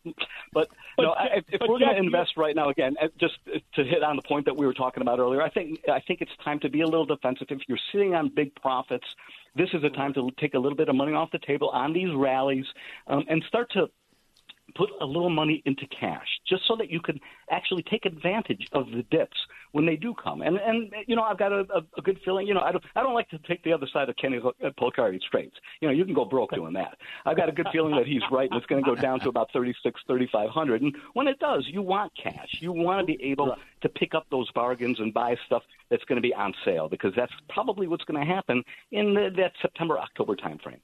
Well, Kenny, we're at 42.80, so 3,500 will be a breathtaking move. Yeah, 15% or so. Yeah, absolutely it will be. Absolutely will be. And I don't say that lightly, and nor do I necessarily want to see it happen, but my gut just tells me that the market got too excited over this idea that just because we saw CPI and PPI both decline, that now suddenly the Fed's going to pivot. Larry, you and I both remember, and Jack too, the Fed pivoted back in 1980 when they thought inflation was rolling over, only to see inflation rear its ugly head, and then the Fed had to pivot again and then push rates to as high as 21% to finally kill it. So I don't want to see that replay, but my sense is I think the market got so excited, the Fed's going to be able to back off now, and look at this, the Fed's been so successful. The Fed has not been successful yet. It's still running at 8.5%, so people need to really understand that. We're 4 times away from their target of 2%. Yeah, you could have a double. There's like a double dip inflation and a double dip recession. That's really what you have to look for. Yeah, I'm surprised that all the Wall Street economists are touting this momentary lull of inflation, because I don't really. Yeah, I don't see. I look at this. The Cleveland Fed publishes this median CPI and what they call the trimmed mean CPI, where they chop off the 8% highest and 8% lowest prices. Now, that thing's running at 7%. And that's, 3.5 times the Fed's target. And I don't think the Fed's going to back off. I agree with you. They're going to go 75 in September, and they'll probably go another 75 in November or whenever the meetings are. Yeah, I think you're absolutely right. But they've got to do more than that, Larry. Look, last month they still increased the balance sheet. Yeah. See, people don't understand that. Right. Yes, and that was is supposed to happen that 3 is months ago. It hasn't happened. Exactly right, Kenny. And this Fed, it's almost like they're playing games with the American public. It's almost like telling us inflation or a recession is not 2 negative quarters in a row. Come on, what are you trying to tell us here? You're going to change the rules of the game and redefine everything. Okay, well, we might as well throw the Samuelson 101 economics book out, and start again. Listen, but it's just. I just want to make one more point about because I wanted to get this in about your whole IRS comment. Of the $700 billion or the $70 billion or however many you said there were billionaires in this country, they've got an army of lawyers and tax accountants. So if the IRS thinks that they're going to succeed there, they're not. They're going to come after the little guy. Absolutely, to your point, and nobody seems to understand that. Right. The 800 billionaires employ 100,000 lawyers. Right. So the IRS is only picking up 87,000. So it's not good. But what they are going to do is kill the middle and lower middle who don't have all these lawyers. So you do get paid for going into cash, Ken. I mean, you know, it's a lot better than it was. It's somewhere around 2.5 to 3.5%, depending on what you do for cash. So that's not a bad place to hide. No, it's not a bad place to hide if you're expecting real chop ahead. So new money I would put in cash and just be patient with it. If you want to tweak, if you got real big profits and you want to tweak some and maintain a core position and names that you like, that's certainly not a bad idea to play, right? Certainly to Jack's point, because you want to have cash available when it backs off. So I fully support that. So money now that's going in is going in and staying in cash as I sit and wait and be patient. Any sectors, would you buy energy, Jack Perusian? No, I'd stay away from energy. I've got a feeling that we're going to see something happen. And if there's any resolution at all out with the Ukraine crisis, you'll see energy tumble to probably under $50 a barrel. Remember, they're already the spot market right now between what the Russians are doing and the off-Platts transactions are at roughly a 30 to 50% discount to what we're seeing right now with WTI and Brent. So that tells me that there's going to be some desperation over the course of the next few months. Would you buy What about nat gas, Joe? What about nat gas or coal, Jack? Well, you know what? Nat gas is different. You and I know that there's a big need, especially in Europe. So I've got a feeling that we're going to see that energy, stabilize. It is energy. It'll be stable. Jack Perusian and Ken Polcari, two of the best folks. I'm Larry Kudlow. We're going to take a quick break, and we're going to talk money and politics. We will have John Fund and Steve Moore. Much more to come. Please stick around. I'm Kudlow. From Wall Street to the White House, this is the Larry Kudlow Show. Welcome back, folks. I'm Larry Kudlow. By the way, you can live stream us on the internet, LarryKudlowShow.com during the week. Fox Business Network, the name of the show is Kudlow, 4 to 5 p.m. every day, Monday through Friday. We got Steve Moore, Vice President of FreedomWorks and Committee to Unleash Prosperity, and his latest book is Govzilla. He's my brother. And we were looking for John Fund. Did we find John Fund? We're still looking for John Fund. All right. Steve Moore, let me go to you. Let's start with money in politics. And this really monstrosity of a bill, tax and spend and climate and everything, which will probably increase inflation and depress the economy. Here's my question. Will the GOP effectively message the negatives of this bill, in order to keep the momentum going for the cavalry in the midterm elections? Are they getting the message out? It's a terrible bill. I raise this, Steve, because Mark Penn wrote a very good article in the Wall Street Journal yesterday, and he said the GOP is not doing a good enough job. Inflation is the issue. Economy is the issue. This bill is terrible, but they're not making enough of it. I suspect, Steve, that it's more of a Senate problem, and I had Rick Scott on, and he's been very good, but it's more of a Senate problem than a House problem. But what do you say? I mean, you can lose bad or lose good. Are they going to lose good by carrying the message what a bad bill this is? Well, it's a god-awful bill, and I was just reading this morning that I think it's on September 6th, Biden's going to have a huge White House celebration party over this because they've solved the climate problem.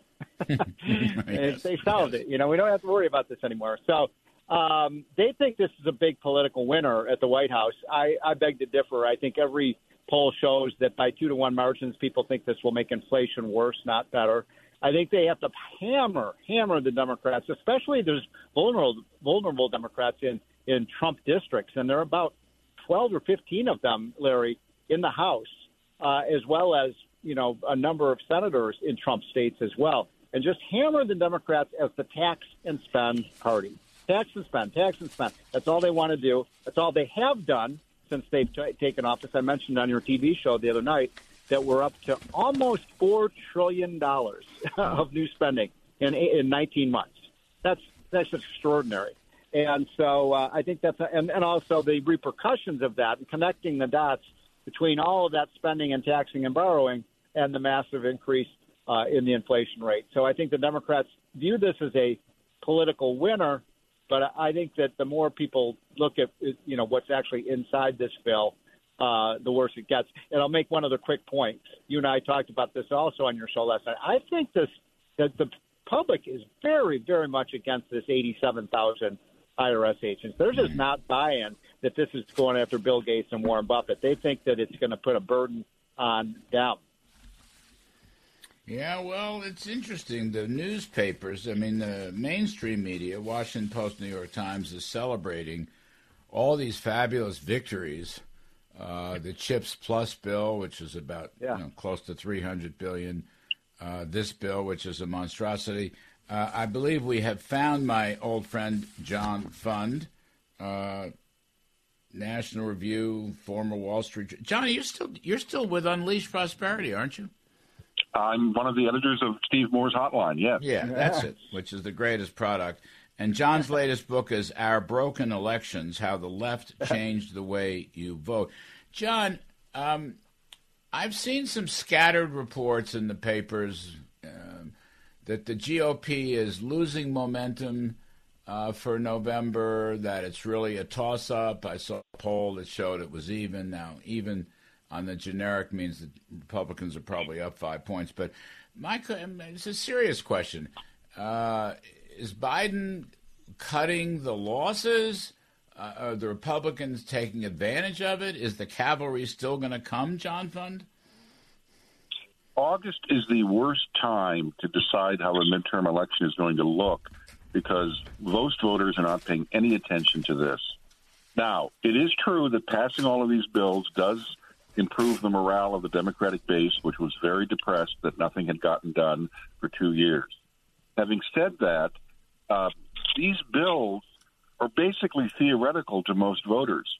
Most voters who are not part of either party's base want to know, how is my life doing? How's my family's fortunes doing? And are things getting better for me or worse? Nothing in these bills is going to help the average family between now and November 8th. Nothing. What is going to happen is they're going to see a lot of ads saying, why did you vote to create 87,000 new IRS agents? Why did you vote for luxury electric car credits, many of which are never going to happen because they have to be built in the United States and with minerals mined in North America? This bill is a perfect policy wonk bill. It is not a bill for Joe and Jane America. Well, those are good points. Can I add one thing to that? Because John is exactly right. And we were looking at a bunch of polling on climate change. Turns out about the only people who care about climate change are people in Washington. If you ask people what's your number one issue that you care about, it's the economy, it's crime, it's the border, it's inflation. And John Fund knows these polling data better than I do, but climate change isn't even in the top 15. It's just not up there. Whereas, if you talk to people in Washington, oh my God, we're all going to die. And so there's a separation between what the climate, we have to keep using the term the climate change industrial complex, because this isn't about changing the weather patterns. It's about money. That's all this is about. Massive hundreds of billions of dollars that are flowing to the green energy network. And so it's an example of where, look, if you ask people, what would you rather do? Put more people at the border to secure our border or hire more IRS agents? That's an easy one for people. And it's not IRS agents they want. By the way, that's such a good point. I had Blake Masters on, running in Arizona, and that was a key point, that this guy, Mark Kelly, the incumbent Democrat, voted against Border Patrol funding, for customs agents and whatnot. Right. But he voted in favor of the IRS agents. Right. It shows you their priorities, right? Yeah. And exactly another one right. that Republicans should mention is this troubling report that I think everybody's aware of, that the Army is down 25,000 recruits. We need more people to join our armed forces. Well, why don't we use this money to maybe pay our armed force a little more to get more people actually protecting us from real threats? And so those kinds of things. And police, by the way. The Democrats are also voting down the bill to fund police. Now, I'm not actually for the federal government funding police, but my God, they'd rather, fund the IRS than keep people safe in our cities. John Fund, let me read you a paragraph quickly. Mark Penn, who I think you would agree is a good pollster. Republicans are stuck at the 50-yard line, held back by fears of extremism and of Mr. Trump's potential return. To make any progress, they will have to double down on the economy and push energy independence over climate change to reach these struggling Americans. They will need to win the message war over the Inflation Reduction Act as a wasteful taxing and spending spree in times that demand pro-growth policies and fiscal responsibility. So, first is, do you agree with that, stuck on the 50-yard line? And then second, coming back, are they winning the message war? No, they need to up their game, but they can do it easily with two things. First of all, the economy, it keeps getting worse. And even though we've had a temporary clawback of gasoline prices, the American people, groceries went up 13% last year. 13%. And Larry, here's something where the extremism charge can be hurled back at the Democrats. Yes, there are stupid Republicans who say stupid things, but they usually don't affect people's daily lives. This past week, Ilhan Omar, the radical member of the squad, the AOC friend, barely won her primary in Minneapolis for Congress. She was the incumbent. This is a district that voted 75% for Biden. She won by 2 points because she had backed the defund the police movement. So what do the Democrats do? 3 days later, they passed this package on the floor of Congress for climate change and IRS agents, and they tell the centrists in their party, you had this bill to have federal grants to local police departments. We're going to shelve that because the progressives protested. They didn't want to do it. This is an insane party. They get a message from Minneapolis, the most liberal city in the country, that people are mad about defunding the police, and they defund the police. Right. Steve, I had Rick Scott on yesterday, and he's very good, and he messages very well. He does. But, I am concerned that the Senate, the Republican Senate conference, I have not heard much about them in messaging about this monstrosity of a bill. And, of course, they are somewhat culpable passing the $300 billion CHIPS bill. And, of course, last year they were culpable on infrastructure. In other words, I'm worried about the Senate in general. I'm just worried about the Senate. And secondly, because they're not really messaging very well. Well, John's more the political expert here than I am. I wanted to say one thing, though, about messaging that ties into what you were just talking about. I was reading I think it was the Wall Street Journal this morning, and there was a story about John Fund. I think it's the congressman from Maine who voted for this bill, the Democrat who's, plus. Jared Golden. Golden. And he said, he's asked, why did you vote for this bill? And he said something like, because this bill is going to make America energy independent. Like, what? we were energy independent. No, but this is their talking point, Larry, that this is going to make American energy independent. It's ludicrous. We were energy independent under Trump. We moved in completely the opposite direction. We've ceded control of the coal industry to China. We've ceded control of the oil and gas industry to Saudi Arabia and Iran and Russia. And, we're going to solve that problem by building windmills? I mean, the whole thing is so absurd. And I want energy independence to be part of the Republican agenda and to take on this idea that we're going to get there with windmills and solar panels. By the way, Europe is moving very aggressively to natural gas and nuclear power. We should be doing the same thing. Yeah. All right. Let's take a quick break. We've got John Fund and we've got Steve Moore. I'm Larry Kudlow. When we come back, I'm going to ask the same question. What is the election impact of the break-in of Mar-a-Lago and yet another attack on Donald Trump? I'm Larry Kudlow. Please stick around, folks. From Wall Street to the White House, this is the Larry Kudlow Show. Welcome back, folks. I'm Larry Kudlow. I'm here with John Fund of the Committee to Unleash Prosperity and Steve Moore of the same outfit. And Steve's book is Govzilla, How the Relentless Growth of Government is Devouring Our Economy and Our Freedom. Boy, that book is actually apocryphal, so we have to keep pushing that book, but the title was so bad, Govzilla. Anyway, I want to ask the same question. John Fund, I'll go to you first.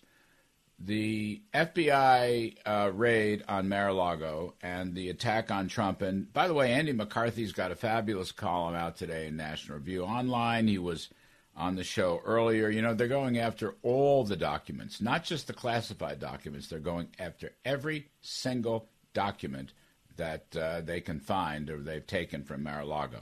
Is way beyond. I mean, they're rewriting the Presidential Records Act. Some people are saying now Trump will be indicted on a technicality, if not worse. That's the ultimate issue here. And it all ties back to the January 6th business in the January 6th committee. John Fund, what is the election impact? First of all, on the midterms, what is the election impact of this Trump attack? Well, I'll tell you this. If the Democrats wanted attention for their big new spending bill and to tout its accomplishments, they sort of stepped on their own message by having the Justice Department do this week. Because nobody's talking about the bill. They're all talking about Mar-a-Lago. Look, Larry, it's pretty clear what's going to happen. Base of the Democratic Party, the legal industrial complex of the Democratic Party, feels that they have to get the great white whale, and that's Donald Trump. He's their Moby Dick. They're obsessed with him. So they're going to indict him on elements of the Presidential Records Act. I am sure there were technical violations, just as I'm sure that there were violations with Hillary Clinton's email, and no one ever indicted her. Remember that one. But I'm sure there were technical violations. It will go before a jury, and it'll be an urban jury, Washington, D.C. or New York, or a place where conviction is almost guaranteed, and they will offer him a plea deal. And the plea deal will be, Mr. President, Donald Trump, we will agree that there'll be no jail time, a slap on the wrist, and you have to agree not to run for president. Right. That's what they're after. Right. And I think that is a corrupt bargain because it is a perversion of justice. I am no friend of Donald Trump's flaunting of rules and regulations and the truth. But this is political persecution. Steve, you have a thought? Steve? I don't know. Maybe we've lost Steve. John, come back to your point. I think they can get him on a technical violation. I think that's a very important thought, and I also think that's very likely. Now, they'll go to court. Trump won't agree to not running, will he? It's not in his character. Yeah, that's right. That's what I'm thinking. And, Trump basically wants to run, right? And he feels like he's got a lot of unfinished business. He's given some very good policy speeches recently. He gave a good one in Washington for the America First thing. He gave. I was there for that. Yeah, I was there. So what'd you think? I thought it was a pretty good speech. Well, it was better than his other speeches earlier this year, which were constantly looking back on the 2020 election and basically, a grievance argument. I was robbed. And I've written a book, obviously, Larry, about the problems in the 2020 election, so I can understand some of his concerns. But the average voter wants to know, what are you going to do to help me in the future? You had a good economy. We have a bad economy. How are you going to get us back to where we were and perhaps even better? And he started to at least mention some of those in the speech, but it was incomplete. There was a lot of crime, which is fine, but there wasn't much on the economy quite yet. Donald Trump has to not be distracted by things like the legal problems he's about to engage in. He's got to focus on communicating to the American people. It's not about his problems. It's about their problems. Yeah, Steve Moore, John, let me go to John's second point. Trump does need, the speeches he gave were good speeches, heavy on crime, which is fine, crime, border, drugs, and the like. But he really needs to go directly to the economy, like spend more time. I cut taxes, I deregulated, we were energy independent, we had prosperity for everybody. Most particularly the minority groups, most particularly the typical American, working folks family. He needs to spend more. I did this right. They're overturning it. And he needs to, here's how I'll fix it if you put me back in. He needs to really do more on that. And then this, that all the Republicans in the House and Senate need to follow that playbook. Oh, no, Steve Moore. All right. So, John Fund, Trump is laying out an agenda. Wait, are we back, Steve? Hello? Yeah, can you hear me? Yeah. Okay, sorry about that. I was just saying, I agree with what you just said. I've listened to his speeches over the last 3 or 4 months, and he does a pretty good job of the before and after. This is what I did, and this is what Biden's done, and which do you like better? And that's a really good message. We were energy independent. Now we're not. We had, big wage growth. Now we don't. We had, low poverty rates, all of these things. So the compare and contrast with Biden, I think, is a very powerful message. Just listening to what you and John Fund were saying earlier, I just have to say, look, the guy who has had the best week this week is Donald Trump. he's back, baby. As a Democrat, and if people, I want to recommend to your listeners, read the column this week by my and John Fund's former colleague, Dan Henninger, in the Wall Street Journal. And he makes the point that the left is so unhinged with anti-Trump derangement syndrome, they can't stop talking about them, and they can't keep putting them on the front page. And I love the New York Post headline. It says everything. They could have just asked me for it. Right. I know. And that's a raid is compound. It was outrageous. So if he gets hit with a technical indictment of some kind, does he forge on? Does he just stay with it? Yeah. Throw him in that briar patch. The more they persecute him, the higher his numbers go. David Brooks, who's another former colleague who's now a liberal, he even said, this is the craziest thing I've ever seen. Yeah, Andy McCarthy said on the show earlier, what the Justice Department is trying to do is write a new law about presidential records.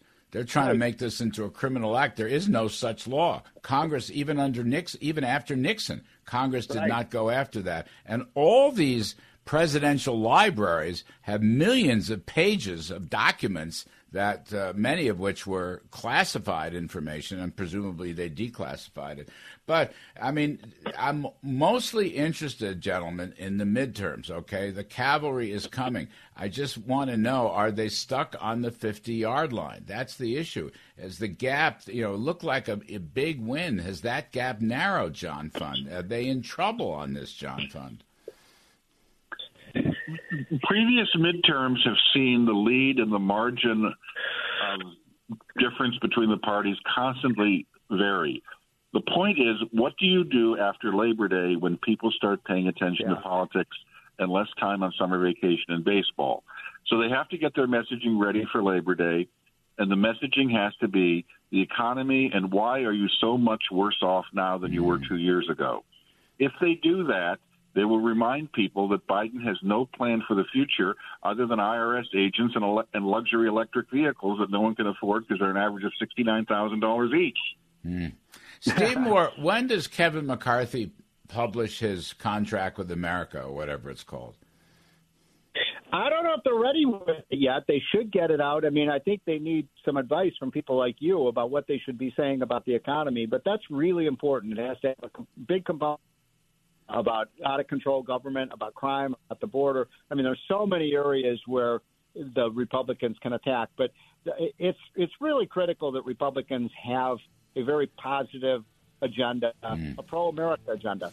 Yep. A pro-growth agenda, an anti-inflation agenda. Anyway, gentlemen, thanks very much. John Fund and Steve Moore, we appreciate it. Folks, I'm Larry Kudlow. See you on Fox Business Monday through Friday, and I'll be back here next weekend.